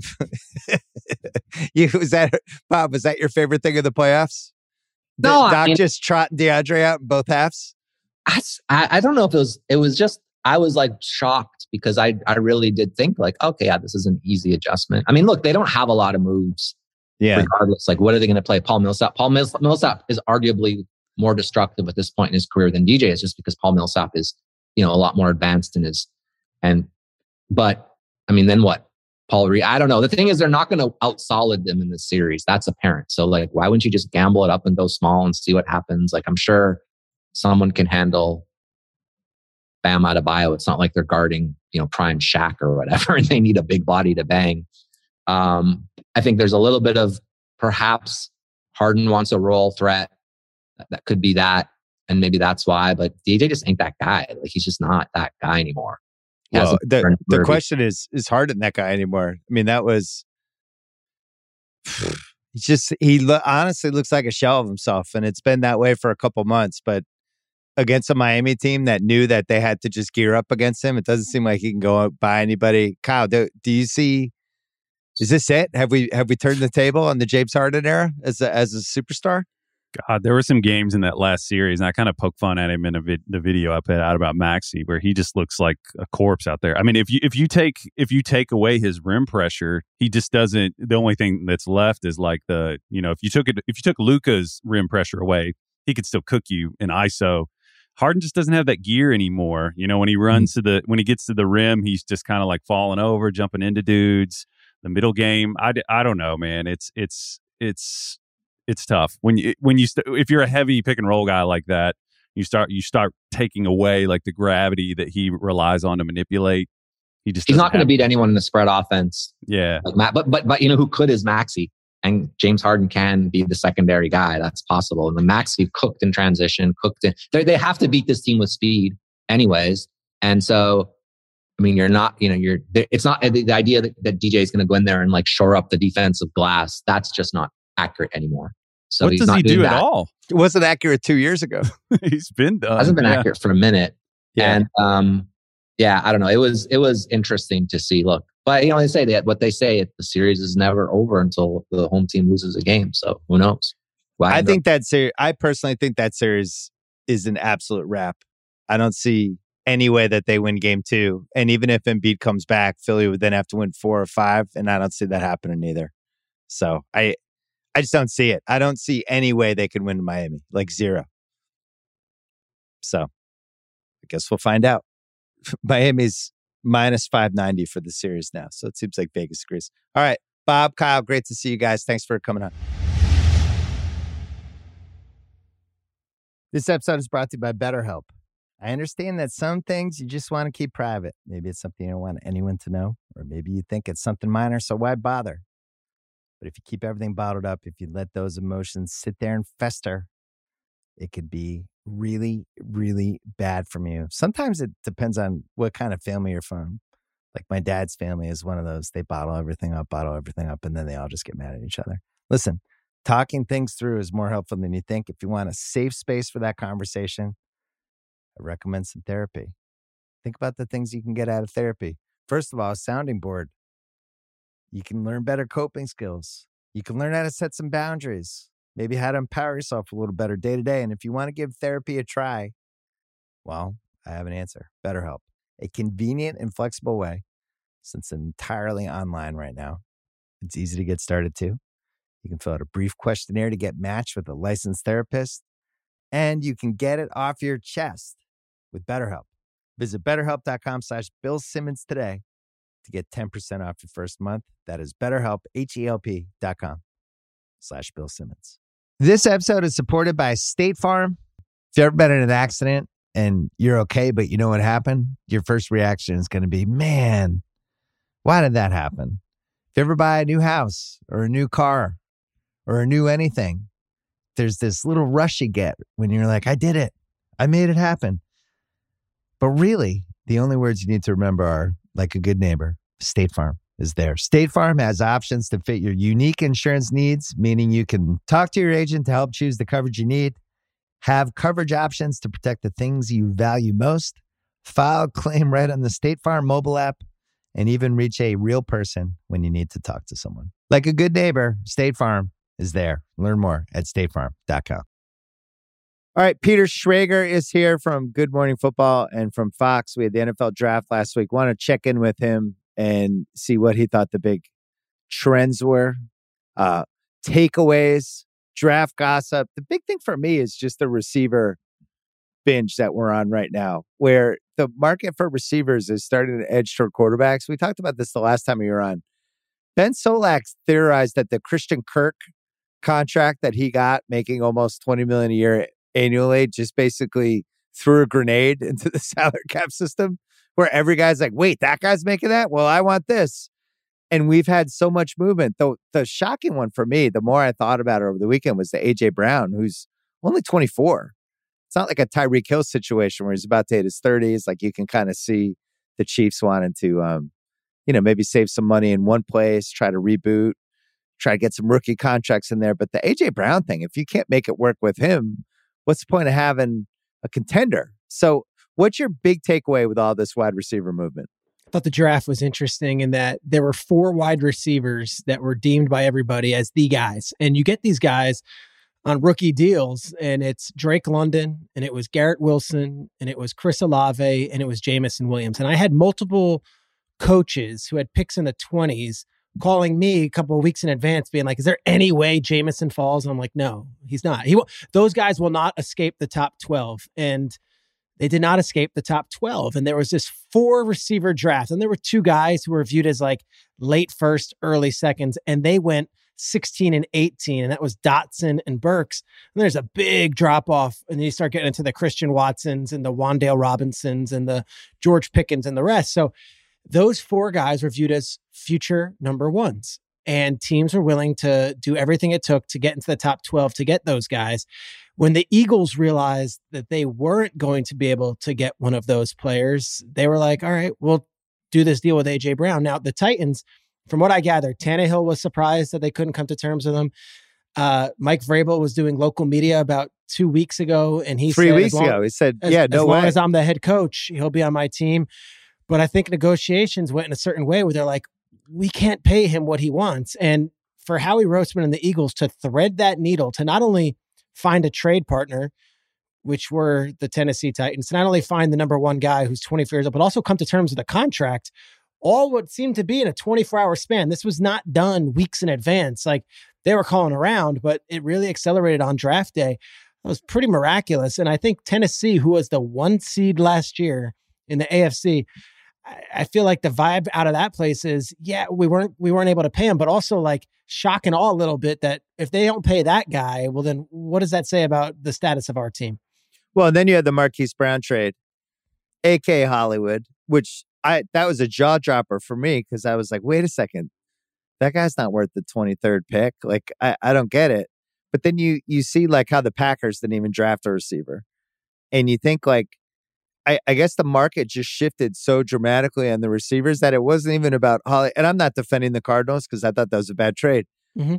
But the market shifted so dramatically on receivers that all of a sudden Hollywood Brown, I guess, technically was kind of worth the 23rd pick. If you could get a 3rd rounder back, which they got the 100th pick back, get him. They have him under a 2-year deal. You could make the case. His stats were better than I realized last year. Yeah. I know it's a 17-game season, but he got over 1,000 yards. He could ostensibly be a deep threat. Wasn't like the Ravens were exactly bombs away last year. So there's a world you could talk yourself into it. So I kind of see it from their perspective more than I did Thursday night. And to your point, they weren't getting one of those top 6 wide receivers. So you're now looking at the 7th wide receiver. And I knew going into this, they were taking offense no matter what with that 23rd pick. It was either going to be offensive line or wide receiver. The last 2 drafts, they took inside linebackers and Zaven Collins and Isaiah Simmons. That's not what Cliff or Kyler necessarily play to their strength. So they were going to get a wide receiver. They went and got one. Now, from what I hear, it was a done deal for about a week, maybe several weeks, and they kept it quiet and didn't say anything. And they knew that this was going to be the trade. They already came to terms with it, and they came to terms with that, the Cardinals, when they realized they weren't getting one of those top guys. And so Hollywood is not only Kyler's buddy, they were best friends at Oklahoma. And I know that this is not so much an olive branch to Kyler, but like, we're going to get you your guy. We're doing everything we can. They also might have seen this DeAndre Hopkins suspension coming down the pike that not everyone in the media might have known. That apparently happened 5 months ago. That they wanted to maybe protect themselves a little bit and just make sure they got a number one. I'll say this, with the speed that Hollywood Brown brings, now forget whether he's a number one wide receiver or not. You add him to Rondale Moore, which they already have, obviously DeAndre is going to be coming back. And then they also have Zach Ertz, who they like, and then AJ Green's coming back. It's a pretty good receiver options for him. Now, from the Baltimore side, Lamar's response was like WTF and everything. But from what I hear, Hollywood was pretty happy to get out of there, knowing that he was never going to get that huge second contract unless he left that system in Baltimore, which does not bode well for any wide receivers, let alone a guy that wants to be paid like a number one wide receiver. So if the pick they got back with Brown was like 70, I think people would have been like, oh, all right, interesting trade. But because it was 100, then it's like, wow, they didn't get enough. But you think like, if they're trying to keep Kyler Murray happy, if they're all in on trying to just repair that relationship, it's almost like they had to throw in an extra 30 spots just to kind of lock it down to try to keep that piece happy. I thought the trade value, I just don't understand the draft pick. I know they have the chart, but like the Minnesota trade confused me the most because you just mentioned how, you just mentioned like basically everybody wanted to get in the top 12. That 12 spot that they had was maybe the most pivotal thing. Once those other 3 wide receivers went off the board, it was like Jamison Williams and then a huge drop off on everyone's board to Dotson and Burks and then off that. So that 12 spot was huge. Not only did they trade within the division, they traded and they didn't get a first round pick back. I thought it was very strange trade. And Quetsy's a first-time general manager, and everyone calls him the econ GM. Yeah. They're thrilled with it. They like what they got because they thought that they didn't need that position. They wanted defensive backs. They got Lewis seen later on in the first round with that 32nd pick. But around the league, people were scratching their heads, and everyone was complimenting the Lions for being so aggressive in making the trade. But the Vikings clearly had a plan also, and they didn't see that as a major drop-off, and they still got their player, the safety, at 32. So Detroit got 12 and 46. Mm-hmm. Minnesota got 32, 34, and 66. And then they traded 32. They traded back and got the 2 seconds. So they're just, I think, and I saw this in Peter King's piece, and I heard a couple other people mention about people felt because of COVID, because we had that goofy season. That was why we saw older players. That's why we saw, the Veterans, Ravens were trying to get all these 3rd and 4th round picks because they felt like this might be a year. There's crazy amount of value there. The part I didn't understand is just what you laid out earlier. It's like, you just want to be in the top 12. Drafts drop off. This draft dropped off. It was 12, and then you had the guy the Eagles traded up for, and then the safety at 14. And then it dropped off again almost. But man, if I'm trading out at 12 to go back 20 spots, when has that not been a first rounder at least? And then you think like the Saints traded up with Philly, gave up next year's first round pick in that trade, and then they traded up again. They gave up so much for the receiver they ended up drafting at 11. That has to be one of the biggest premiums anyone's traded up for a guy who wasn't even one of the 3 best receivers. And I could tell you that, Green Bay sniffed around. I don't know how active they were, but they were asking, and then you had Kansas City sitting with 29 and 30. You obviously had Arizona. I think if Chris Olave, who's from San Diego and played in their backyard, was at 17, the Chargers would have taken him. Like, there were a lot of teams that were in the market. So for Detroit to get that, now from the Minnesota side of it, and I know a lot of Vikings fans are up in arms right now, it's like, all right, new GM, new head coach. This GM is not one of those GMs who grew up like living in a minivan, scouting players at every college. He was working for Credit Suisse. He left that job to go work in the analytics group with the 49ers, worked his way all the way up. And he is taking a look at this thing in almost a asymmetric way as the GMs have looked at it in the past. Maybe his trade value chart is different, and maybe they would look at their haul and say, hey, we have 2 wide receivers. So what we got, we're feeling pretty confident with, and our defensive backfield is now solidified. But think if they had taken Jamison Williams. Have all 3 of them. Like, oh my God, the threesome? Wow. Jesus, especially like with the way the wide receiver contracts are going, they're going to have an issue with Jefferson probably in a year. Yep. On top of all that. I thought that was fascinating. Then the Pats, obviously, who we'll talk about later, it seemed like once we got past like the 22nd pick, the draft got super drunk. Got weird. And people were all over the map with who they valued and what was going on. And people are trying to add receivers. And like the Pats in the second round took the guy who's the fastest guy in the draft. Taekwon. And the next pick was Pickens, who is the classic, man, if this guy can bury the red flags, this is a superstar receiver. Of course, Pittsburgh takes him. Pittsburgh's drafted receivers better than everyone else in the league for 15 years. So they get that guy, and my dad and I were just the combo of that. You're not the only fan base. The Giants fans, they took a guy, Wan'Dale Robinson, out of Kentucky very early. And Wan'Dale was at Nebraska, couldn't really get his grip, then goes to Kentucky, has a great year, but is 5'8" on a good day.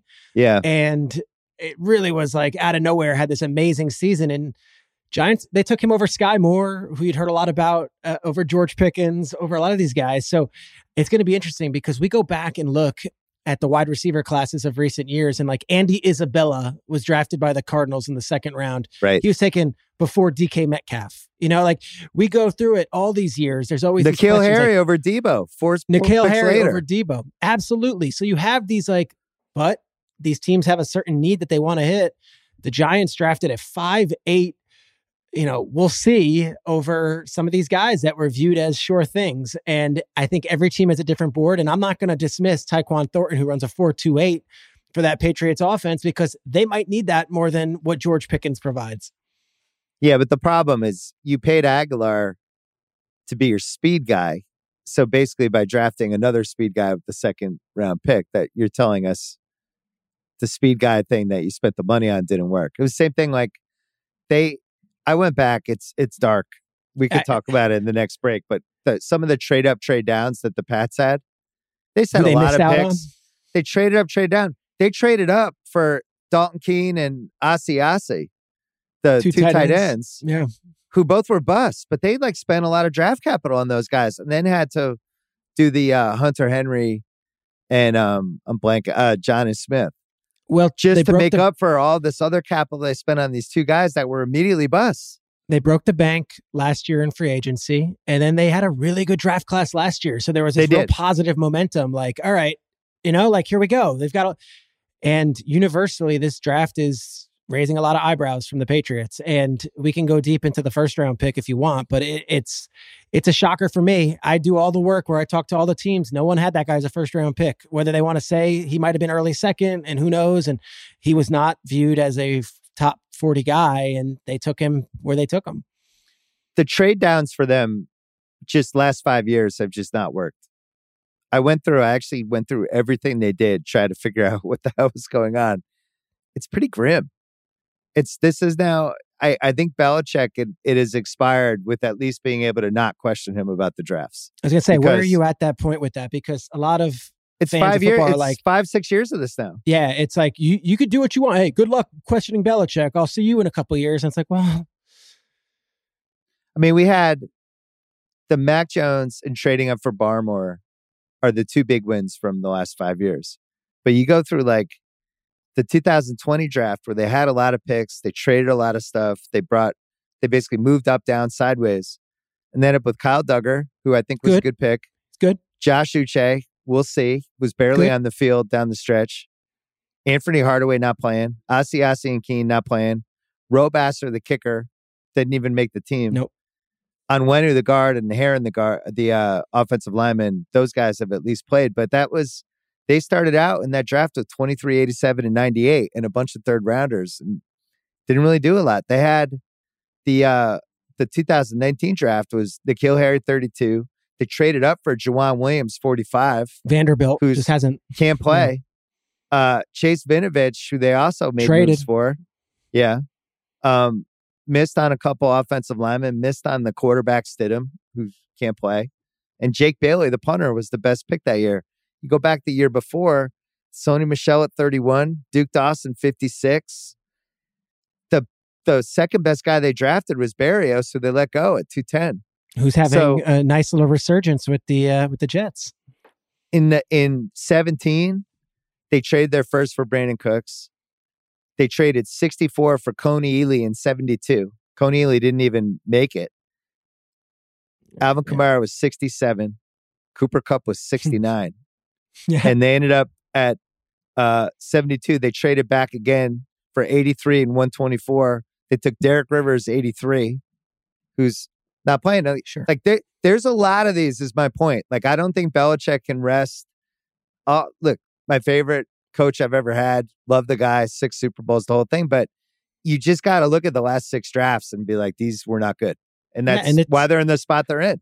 And I think this year in particular, it's worth using a microscope, because you lose Dave Ziegler, who I think was a very important part of the front office. Caserio is now 2 years removed. McDaniels is no longer there. Mick Lombardi, who's Mike's son, who was very important on the offensive side in the last few years, is now in Vegas with Josh McDaniels. Like, you lose a lot of the brain trust, and there's new guys that, Ernie Adams isn't there anymore. So now Groh is getting a lot of Elliott Wolf. Like, there's names, but it's not like, hey, the gang is back together and don't worry, trust us. A lot of those guys that were in his ear are gone. And, you talk about like some of these picks and the wide receiver, and it's, all right, so who's coaching the offense this year? Is it going to be Joe Judge or Matt Patricia? If so, I'd like some indication of what values they put on their wide receivers and what they're looking for, because that's a big pick right there to take the Baylor kid. And I'm not going to question it until the season starts. But I would assume that I'm not alone in saying both he and Cole Strange went before they were listed on most teams' boards. Yeah, look, if Cole Strange is a great pick, fine. The question for me, and this is in basketball too, is could you have gotten him 20 picks later? Could you trade it back? Could you have done your version of that Lions-Vikings trade? Could you have moved back into the 40s, wherever you had to go, versus just taking the guy at 29. It seems like the word on the Patriots streets was Belichick felt like somebody was going to take him. And they were just like, we really want this guy. Yeah, there's an argument to be made that like, hey, if you're going to take him at 29 or 40, what's it matter? Just take him at 29. You got your guy instead of getting cute. But all right, you better be sure that someone's taking him at 40. Well, here's the thing with the Pats, and this is what worries me, is, Lombardi, when we used to work together, Mike Lombardi, we always talked about blue chippers, and then he would do the blue chipper tiers, and who's a blue chip, who's like, I think it was a white chip, and who's a starter, basically. But who are your blue chippers? And over again, the teams that had 8 to 11 blue chippers or 6 to 9, whatever the number is, kind of had a tendency to be in the running there in the final 4 and the final 2. Like, you look at the Bills. How many blue chippers do they have? How many blue chip guys? They have a lot, right? And they've missed a couple. They've missed on some running backs, but you go on both sides of their ball and they have like 8 or 9 kick-ass guys. And to me, like with the Pats, this was another draft where they didn't end up with a kick-ass guy. Last year, Jones and Barmore, maybe Ramondre. But Ramondre was good for them, but he's not a blue chip. I mean, he's a solid player. Yeah. Yeah, but I think what we're seeing with some of these other teams is the Chiefs are a good example. Like, they're prioritizing trying to get blue chips. And they went, they traded, ironically, to the Pats to get the last good cornerback on the board, right? That guy, I don't know if he has a chance to be an all-pro. McDuffie's a starter. People really like him. Day one starter. Starter, like worst case scenario, with a chance maybe he's even better than that. So I guess that's the question for me is when you look at the division they're in and the conference they're in these teams that are stacked, and we'll get to some of the ones that got better. There's just a lot of talent in the AFC. And at some point, it comes down to like, all right, where are your 8 to 10 guys, your best guys rank against these other guys? And I think for the Pats, it's pretty low. Yeah. They don't have like, if we did rankings of 1 through 16 in the conference and we went through every position, I don't know how, even including Mac Jones, who I love, but he's not like one of the best 7 quarterbacks in the AFC at this point.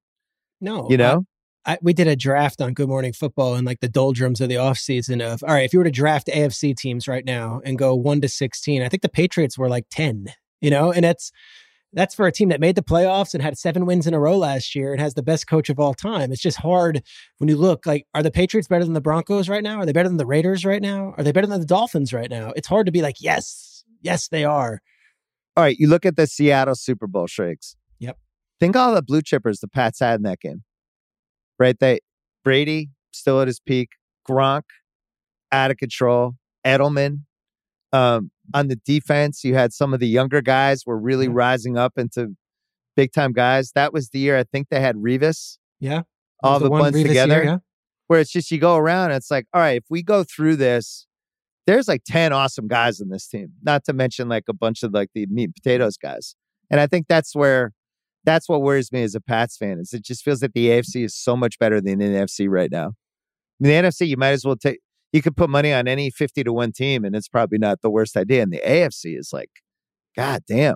Like the Bills are a fucking monster. Bills are a monster, and the Bills got significantly better this past weekend. Like they moved up. They're aggressive. They wanted Elam. They saw him as the same type of corner as McDuffie, and he's going to go. He's Abe Elam's kid. Like he's ready to play. They wanted Dalvin Cook's little brother, James Cook. Not everyone. Second round, 62 overall. Great. We got him. We added a really good running back who can catch out of the backfield. Like the Bills looked at this draft and were like, let's get better in the areas we need and let's fill in holes. They even got the punter in the 6th round, which people rolled their eyes and say a punter, but the San Diego State punter is a freak show, and they got him, and they got better at every position they needed to. I can't say that about the Patriots. I just can't. Well, we're going to take a break and then we're going to talk about the Jets because there's a world in which this is starting to flip a little bit. This episode of the Bill Simmons podcast is presented by State Farm. If you've ever been in an accident and you're okay, but you know what happened, your first reaction is going to be, man, why did that happen? If you ever buy a new house or a new car or a new anything, there's this little rush you get when you're like, I did it. I made it happen. But really, the only words you need to remember are like a good neighbor, State Farm. is there. State Farm has options to fit your unique insurance needs, meaning you can talk to your agent to help choose the coverage you need, have coverage options to protect the things you value most, file a claim right on the State Farm mobile app, and even reach a real person when you need to talk to someone. Like a good neighbor, State Farm is there. Learn more at statefarm.com. This episode of the Bill Simmons Podcast is brought to you by Honey Stinger. This is a show about sports and culture opinions, but right now I want to talk sports facts, the data, the stats. Honey Stinger, sports nutrition, trusted by more than 1,500 pro and college teams. That's right, 1,500. That's all 32 pro football teams. That's 39 pro basketball teams, 29 pro baseball teams, and more that prepare, perform, and recover with the delicious taste of Honey Stinger's energy waffles, chews, gels, and bars. Honey Stinger is the one team's trust. Use code Simmons for 20% off your first order at honeystinger.com. That is SIMMONS for 20% off your first order at honeystinger.com. All right, so I don't want to have Sean Fantasy on and talk about this yet. I don't want to jinx this for him. Frankly, he's a nice guy. We've worked together. We've had some great times.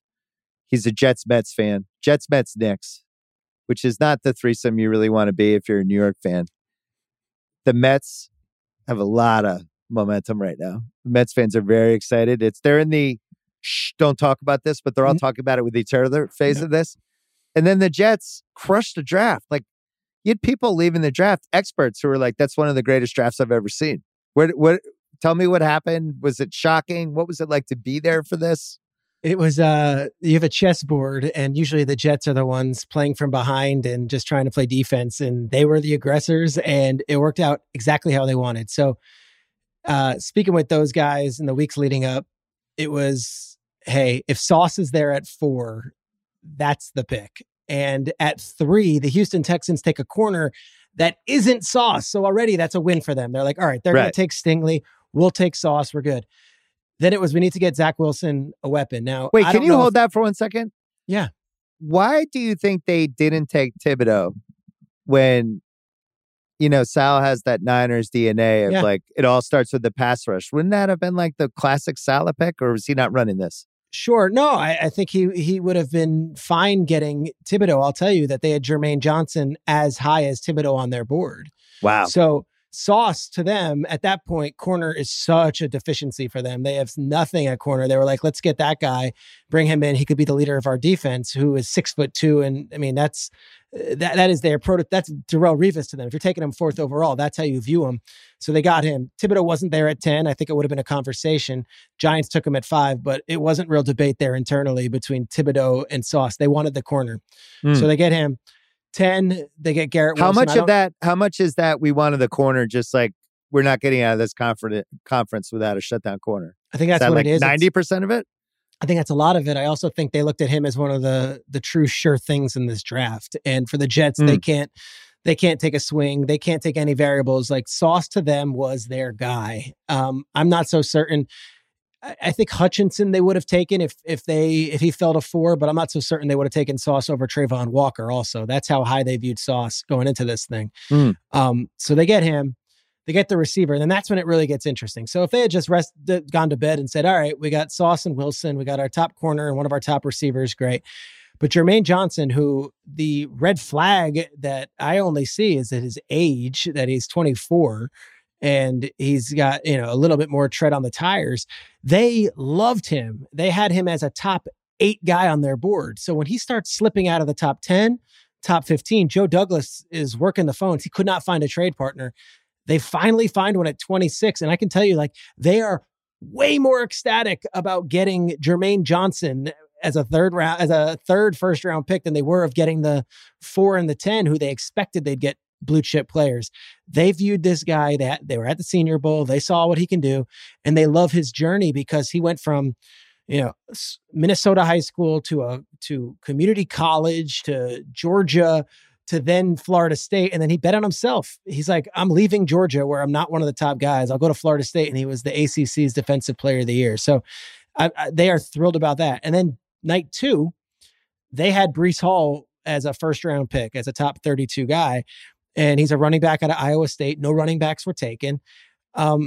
the rumor was that Houston was going to take him with the second pick of the second round. They call the Giants, they move around, they trade up, and they get in front of Houston and get Breece Hall, one pick before Houston. So to them, it's like, all right, 4 first-round picks, and then they get Ruckert, who's a kid from Long Island. He's from Lindenhurst, and he's like as Long Island as you get as their tight end, who will be their third tight end, where they've got Conklin and CJ Uzomah. So, and yet they're very happy. If Zach Wilson sucks, none of this means anything. And that's it, Bill. Like, they're very happy, but they're also very, very aware of the situation. And I spoke to Saleh, after the draft, and he's like, yeah, we got great players, but we haven't done shit yet. Like, he knows. And Zach has to be good, and Mekhi Becton has to show up in shape because they passed on Ike Ekwonu and these other guys. Like, there's a lot of other things that have to happen for actual wins on the field.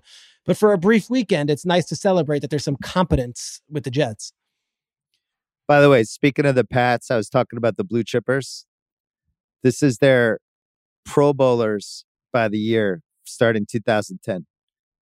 They had 8, 8, 7, 5 in 2013, little dip, 7 in 2014, 7, 6, 6, 2 in 2018, 3 2019, 3 in 2020, and one was a punter and one was Matthew Slater. And then 3 last year, Jackson, Judon, and Slater, and Jackson's gone. And Mac was an alternate and did the gritty after a penalty was thrown. Yeah. So right. Here it goes there. But that's the thing with and look, I'm not going to question them on whether they thought Jackson was worth the money. But at some point, you got to pay money to somebody. I know. All these other teams are. Guys are worth stuff.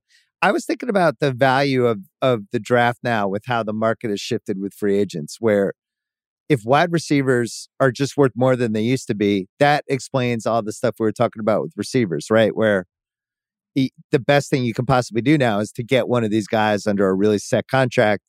And if you end up in a Jamar Chase situation where you have a number one superstar, but now you have him on this cheap, it's almost like the cousin of the cheap rookie QB. Yeah. So the inefficiencies in the draft now, like what are the overpaid positions when the guy's actually a free agent? Cornerback's number one, right? Mm-hmm. JC Jackson, all of a sudden, 82 million, whatever. Receiver's another one. So it almost is like the draft reflected where the money, right, where the Bill. too much money is gone, right? So those cornerbacks going 3-4 actually make more sense than it would have 5 years ago, right? Yes. And if you look at what Houston's roster is, it's a blank slate. So they say, okay, we got Tunsil as one of our tackles. We don't really have much other talent. We're not going to take another tackle, which is what everyone mock draft them to have. And they preferred Stingley over Gardner. So they took him and they're just like, all right, throw daggers where you want. We're paying him rookie money right now. And we look at him as a number one corner. Jets did the same thing. And then the Chiefs move up to get McDuffie. They felt the same way there. And, I don't know if, and it's funny because a lot of people told me that both J.C. Horn and Pat Surtain were ranked higher than Sauce and Stingley. It doesn't matter. Like, it doesn't, it's not, one thing's equivalent to the other because it's a different draft class. So whether or not they thought Ike Ekwonu was going to be great, Houston was like, no, we want a cornerback because we have our tackle. We're paying him that money. We're not paying 2 tackles that money. We'll go and we'll do that and we'll spread it out and we'll have our corner for the next 4 years before we got to pay him. Your Giants. Thibodeau. Started getting the Michael Strahan personality comparisons. Feels like there's a possible book. You might co-write his book. Who knows? Maybe. Big personality, clearly wanted to be in New York.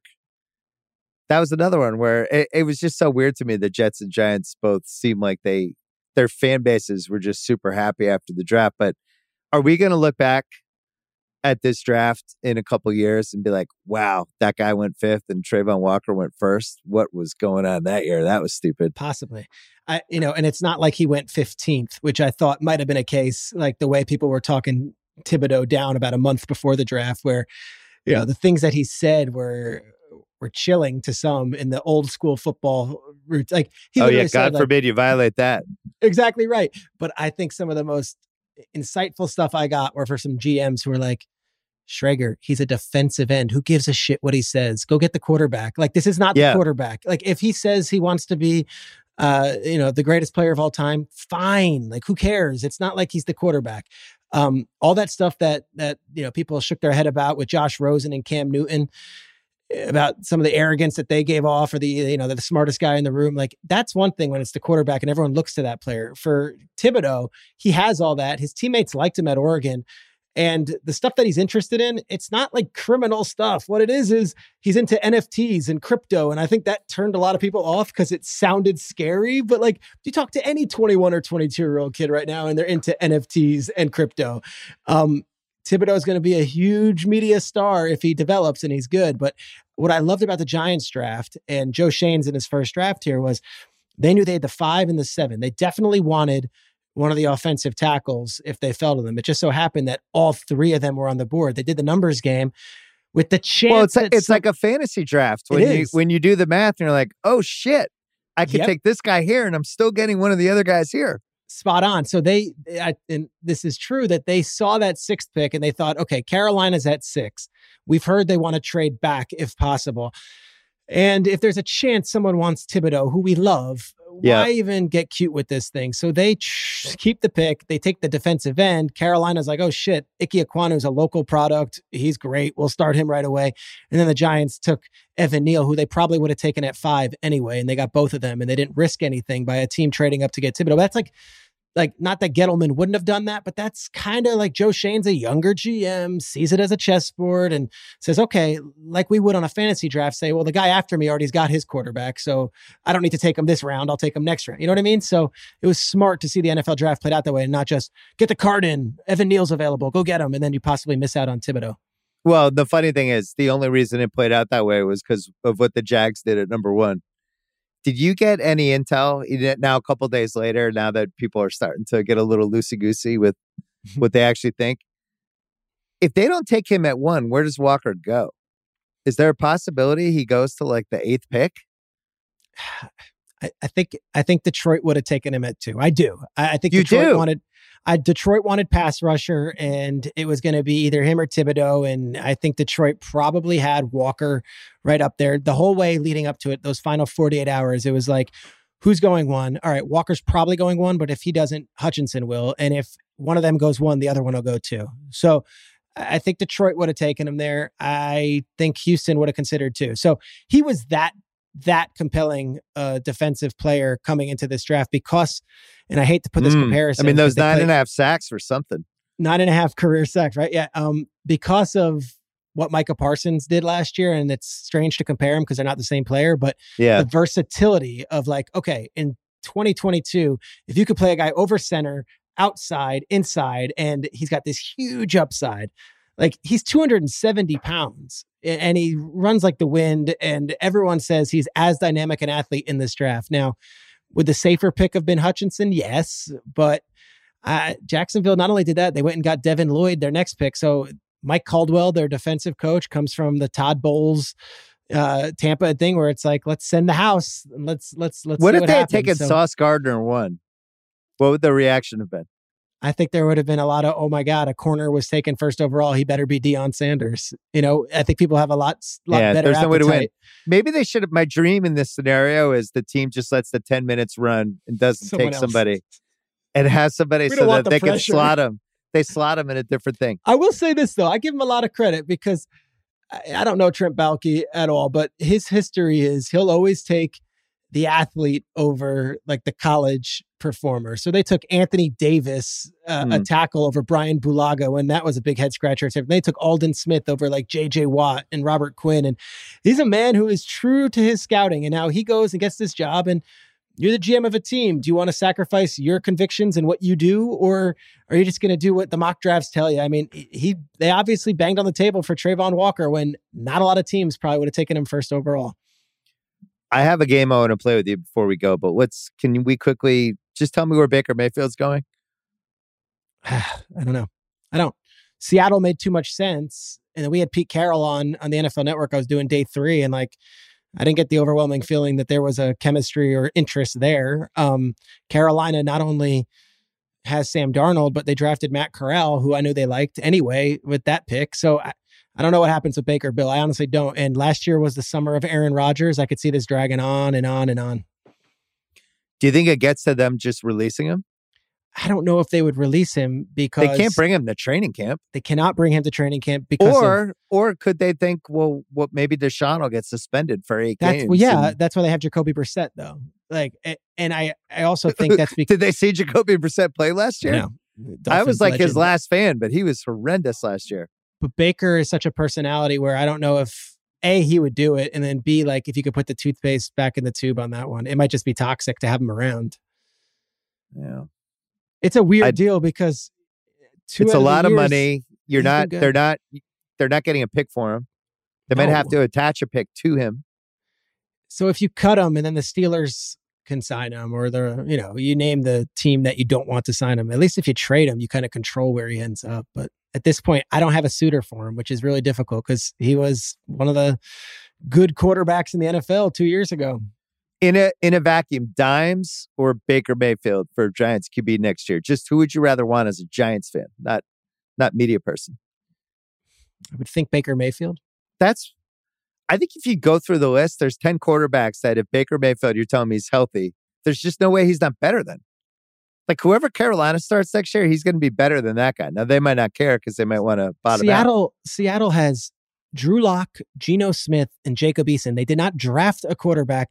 And Pete Carroll's whole mantra is like, chip on your shoulder, compete. It makes too much sense. And yet nothing did not even offer a 7th round pick. Like it's shocking to me. He's I actually think you could make a case that Seattle crew is the worst group of quarterbacks people have gone into the start of a season with who weren't trying to like intentionally tank a season.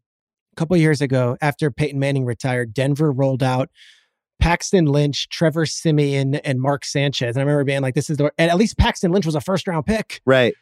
And you're like, this is the nadir. And it turns out it wasn't. I think the Baker thing's bizarre. Strange. They made the final round of the AFC playoffs with him. Like, you can't be bad. I'm not a fan. I wouldn't be like, oh, cool, the Pats traded for Baker Mayfield. It's going to be an open competition with him and Mac Jones. I'd be like, what? But he's decent. And his whole career has been, I'm the underdog. Meanwhile, Heisman Trophy winner, number 1 overall pick. Oh, so like, but now he actually is the underdog. And it's like, all right, I would roll the dice on Baker. Now I know his personality is a lot, but it's nothing that's like toxic. No one hates Baker Mayfield. It's just a lot, Plus, they made a trade that I think if the trade is available 2 months later, the price is way more expensive. For what they paid for Amari Cooper. Crazy. And then how the wide receiver market explodes. A 5th round pick. I'm going to say he probably should have gone for more than that. All right, we're going to play a game. I'm just going to go through every division. You tell me who you think's going to win the division, and then I'll tell you what the odds are on FanDuel. I love this. Let's do it. And we'll see if there's some value. So AFC East, we both say the Bills, right? Yes. We don't see anyone else in that division. No. They're only minus 180, which are pretty good odds. AFC North. I'm going to say the Cincinnati Bengals will repeat this year. I like them the most as well. The odds in the AFC North. Cleveland plus 185. Baltimore plus 200. Cincinnati plus 220. Pittsburgh plus 850. Why? So I hadn't looked at this until today. I assumed Cincinnati was the favorite. They brought everything back and got better. They added offensive line play. They also didn't lose their coaches. Is this like purely Super Bowl hangover? Or that's like the only thing where they factor that in now as part of the odds almost. The other thing would be that they think Lamar Jackson is superhuman, and if he's on the field, that none of this happens last year for Cincinnati, which is fair. But to me, Bengals got better, and like they did win those games in Tennessee and in Kansas City, and those were real. Great kicker. The Browns being plus 185. The only way that makes sense is if Deshaun Watson, you're telling me I'm getting 17 games from him. I do not think that's going to happen. Even then, I still would take Cincinnati, I think. Me too. All right, so there's one piece of value. Bengals plus 220. AFC South. Who do you have? I'm going to say the Indianapolis Colts. They're the favorite. Minus 105. Tennessee plus 145. Jags 7-1. Texans 26-1. That feels like a stay away to me. I don't like that division. AFC West. Who do you have? This is another one that surprised me. This is the best division that football has seen in probably 10 years. I love this division. I can go 1-4 any other way. I am going to say that they have the Kansas City Chiefs at the favorite spot, but I might go Raiders. Interesting. I would have said the Chargers were the favorite. Really? They are not. Chiefs plus 155, Chargers plus 240, Broncos plus 260, Raiders 7-1. I'm telling you, add Devontae Adams and Chandler Jones, the two best for acquisitions, and a new coaching staff. I feel pretty good about the Raiders. I think people are thinking maybe players 15 to 50. Yeah, probably a little weak on the Raiders, considering they missed so many draft picks over a couple of years there. That's but true. Yeah, you're right. The offense, you got Adams, Waller, Renfro. You got the running backs. They drafted another running back out of Georgia who I like. I mean, Kerr is a good quarterback. I think the Raiders can compete. I like the cornerback the Pats took and the punt returner guy. Yeah. And the running back they got, my new guy, Pierre, the James White replacement. Yep. Did you see his pass catching stats? We didn't have a third down back last year. They're using Brandon Bolden. Yeah. He's Brandon Bolden, by the way, along with Duron Harmon and Jacob Johnson and all those guys. They all came to New England and they all came to Vegas. And I kind of like that for the Raiders too. Well, Chargers plus 240. I just think they're going to be the favorite by the time we get to the end of August.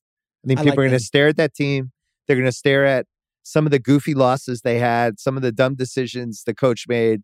And they're going to be like, wow, is this team, should they have won 2 more games last year? And they did? Yes. Are they 2 wins better than they were last year? Yes. And I think they'll talk themselves into it. All right. NFC East. Who do you have? Gosh, I would still go Cowboys over the Eagles. I just feel like Dak is the best quarterback in that division and they're good enough. It's a disgusting division right now, but I would go rank them Cowboys, Eagles, Giants, Washington. All right. Cowboys plus 105, Eagles plus 240, Washington plus 450, Giants plus 650. I like the Eagles.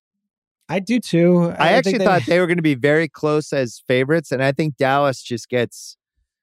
I just think they get a lot of, it's the Cowboys, just pencil them in. There's no way the Cowboys are better this year. There's no way. 0% chance. I have this taste in my mouth from obviously both playoff losses from both those teams, but that Eagles-Buccaneers playoff game, it's hard they seem pretty far away. You're right. It's hard for me to come up and be like, well, now they got so much, they got A.J. Brown and Cam Jurgens and a bunch of, Nakobe Dean, but I don't know. The Cowboys, at the end of the day, it's still CeeDee Lamb and Dak and those guys. And I thought that Dallas had no right coming back into that game in San Francisco, and yet they almost pulled it off. I don't know. I hate that division right now.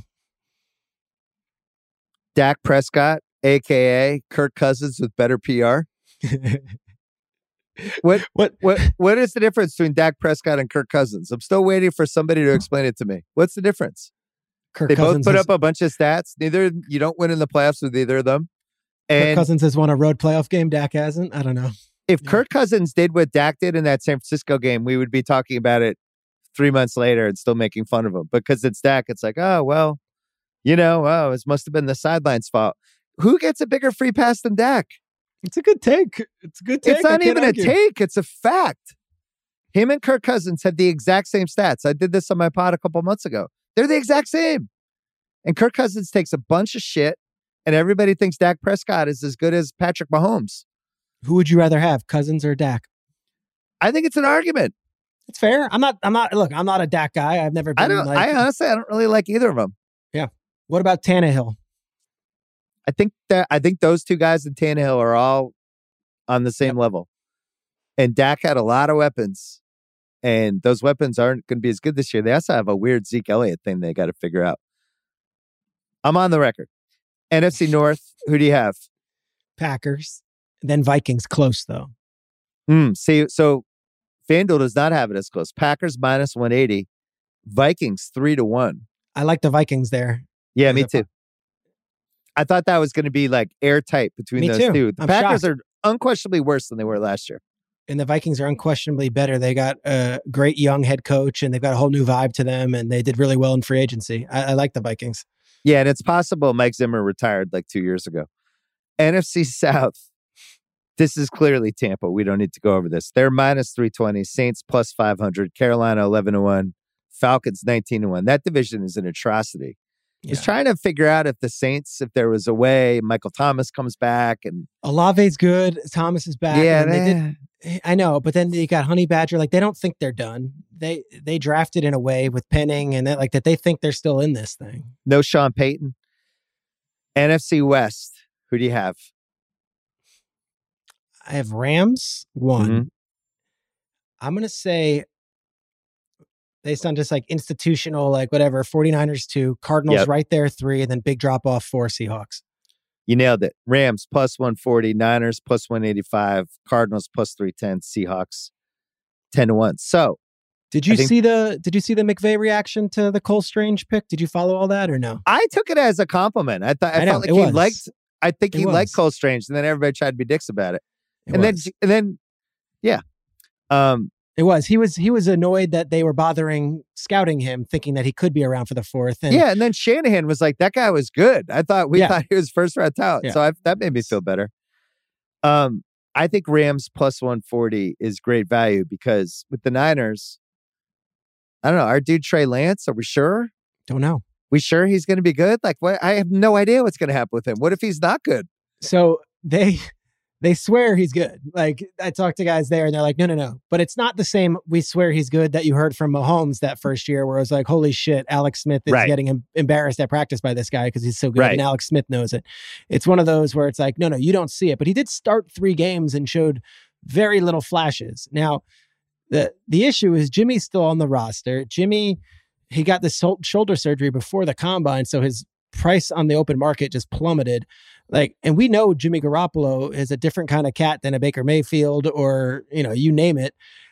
I'm not 100% certain that Jimmy's not around come training camp. Like, they're not going to trade him for 10 cents on the dollar. And at this point, the draft is over.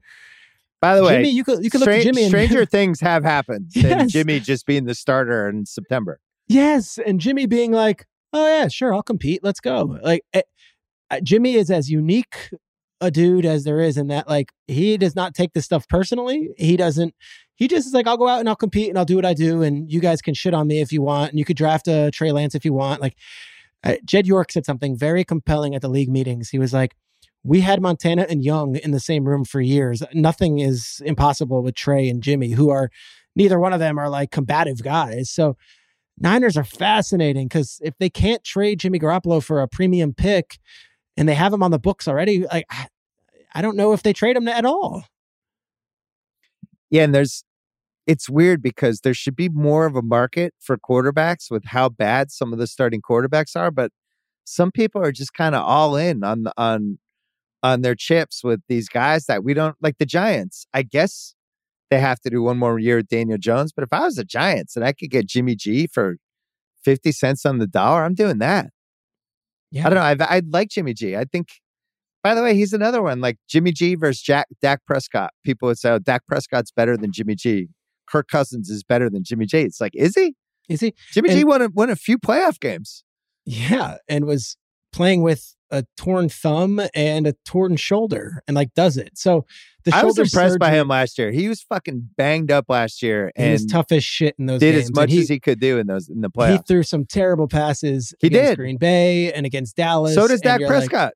And you're like, what? So does Kirk Cousins. He didn't hurt them in those spots. Now, if Jaquiski Tartt intercepts that pass against the Rams, we could be talking about Jimmy G as a Super Bowl, contender again. But it's fascinating because he's got a different personality than a lot of these other quarterbacks. And also like in the offseason, from what I'm told, like he's not reading blogs. He's not like, he kind of goes off the reservation, just kind of does him. So his ego is not going to be a main factor on this thing. Where if they're like, hey, we couldn't trade you, sorry, and he's like, all right, let's go, let's roll. I think he'd probably be happy to come back. It'd be over like going to some shitty city where he's going to go 5-11 or 5-12. Do you think he'd be willing to be number 2? I think he would, and he'd be like, "Yeah, just when my name is called, let's go." Yeah, and there might be some teams that take a look at their quarterback situation, whether it's in August or even after the season starts, that Jimmy becomes a little more appealing. Like Houston's a good example, right? Houston's good. I mean, sure, they got Atlanta, like Mariota with no offensive line. When is he getting hurt? Yeah, Mariota, and they got Ritter now, who you love. They took Ritter's my guy. I know. They took him in the third. I thought That's that was a good team for him. Yeah, I was excited for that. Here's a question for you. Baker Mayfield or Jimmy Garoppolo? If you have to pick one straight up, who are you taking? Jimmy. Unquestionably Really? Jimmy. Yeah. Coming off a shoulder and significantly older, just winner, done it. Yeah. The Baker thing, the height thing with him, it's as I get older and I watch this stuff, like if you're going to be short, I need you to move around. Like that was where Wilson was for years, where it was like Tua. Tua's not a mobile quarterback. Everyone he's not. says I he just is. don't He's like not. the short. All right. Next so year in the tired of draft. watching that stuff getting batted down, and Russell Wilson, because he could move, was able to fang that a little bit. Alabama's got a kid, Bryce Young, who everyone says is going to be number 1 overall, but he's about 5'9". You have to be like a crazy athlete to pull that off. Kyler is as crazy an athlete it is, and it does affect him out there. And in the NFL, it's different, right? You know what I learned this? Doug Flutie. Okay. 80s. My dad, this is why when I loved Boston College before I went to Holy Cross and I had to disown Boston College. We had season tickets the last 2 Doug Flutie years. So we went to a bunch of those games. Were you at the Hail Mary game? No, that was I think that was in Miami. Was it Miami? But we were watching that. And Flutie was so incredible. It was a slam dunk. He was going to be an awesome NFL quarterback. And it never happened. And then he had like a little bit of a resurgence. Yeah. Buffalo and San Diego. But yeah, for the most part, like you have to be like this Kyler Murray, Russell Wilson level athlete to pull off that height. And that's really the only time it's worked. And I just look at Baker. I think he's figured out a way to make it happen and you can patch it together if the team's really good. But I'm still taking Jimmy. I just think, at some point, those games, like those cold weather games he was in, where half the passes you were terrified, but I don't know, there's a sturdiness to him that I'm just not getting with Baker Mayfield in 7-degree weather, And this is an intangible thing, but like to a man, all those 49ers guys would lay in traffic for Jimmy Garoppolo. That matters. I don't get that sense with Baker. Not that they don't like him, but like at no point, I mean, Odell's stuff aside, at no point during this entire thing with Deshaun Watson did we see any Browns player come out and be like, hey, they did Baker dirty. Like not one. So that to me tells me something too. Well, the other thing, I was thinking about this. Everybody's getting bigger on both lines. Like football players. Who was the dude? I think it was the Ravens. They took Falale, a 6'8" guy. Out of Minnesota. 6'8". 390 pounds. He's the heaviest player ever to be drafted. Both sides of the ball. These dudes now are 6'3", 6'4", 6'5". But in our heads, like the quarterbacks have kind of stayed the same height. So Doug Flutie being 5'9" in 1987, not as big of a deal as it is now, where everybody else is 3-4 inches taller and the hands are bigger. Thinking like wingspans, things have moved up 10, 12 inches.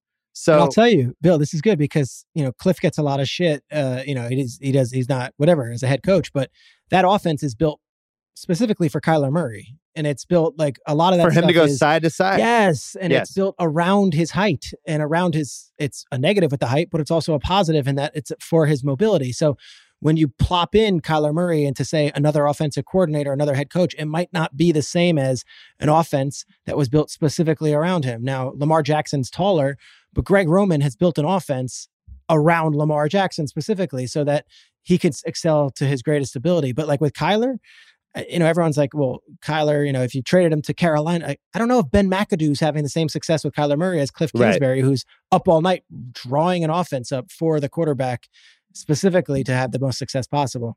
And I guess Breeze was technically short, but I think he's 6 feet. Yeah, he's also the most accurate passer in the history of the sport. And so his thing was, I'm getting rid of the ball immediately. Mm-hmm. Wilson, who was shorter, but was just such a superhuman athlete at that position. And that's what was missing the last couple of years. We'll see if it comes back in Denver, but interesting topic. All right, Peter Schrager, good to see you as always. We'll check in over the summer. I know you're going to take some time off, but we'll be rallying back here at some point.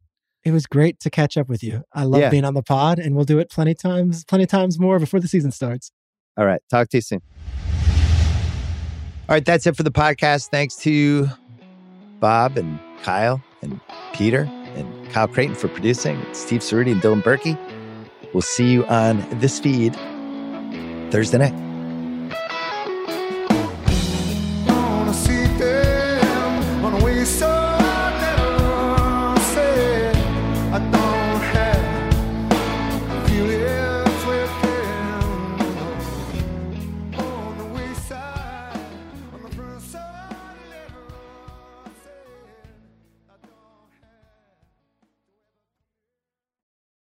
This episode is brought to you by Dr. Squatch. What you use in your personal care routine matters, so upgrade your lineup with Dr. Squatch. They have high-performing natural products with no harmful ingredients. That'll have you looking and smelling your best, like their Wood Barrel Bourbon Bar Soap and Lotion or their Bay Rum Deodorant.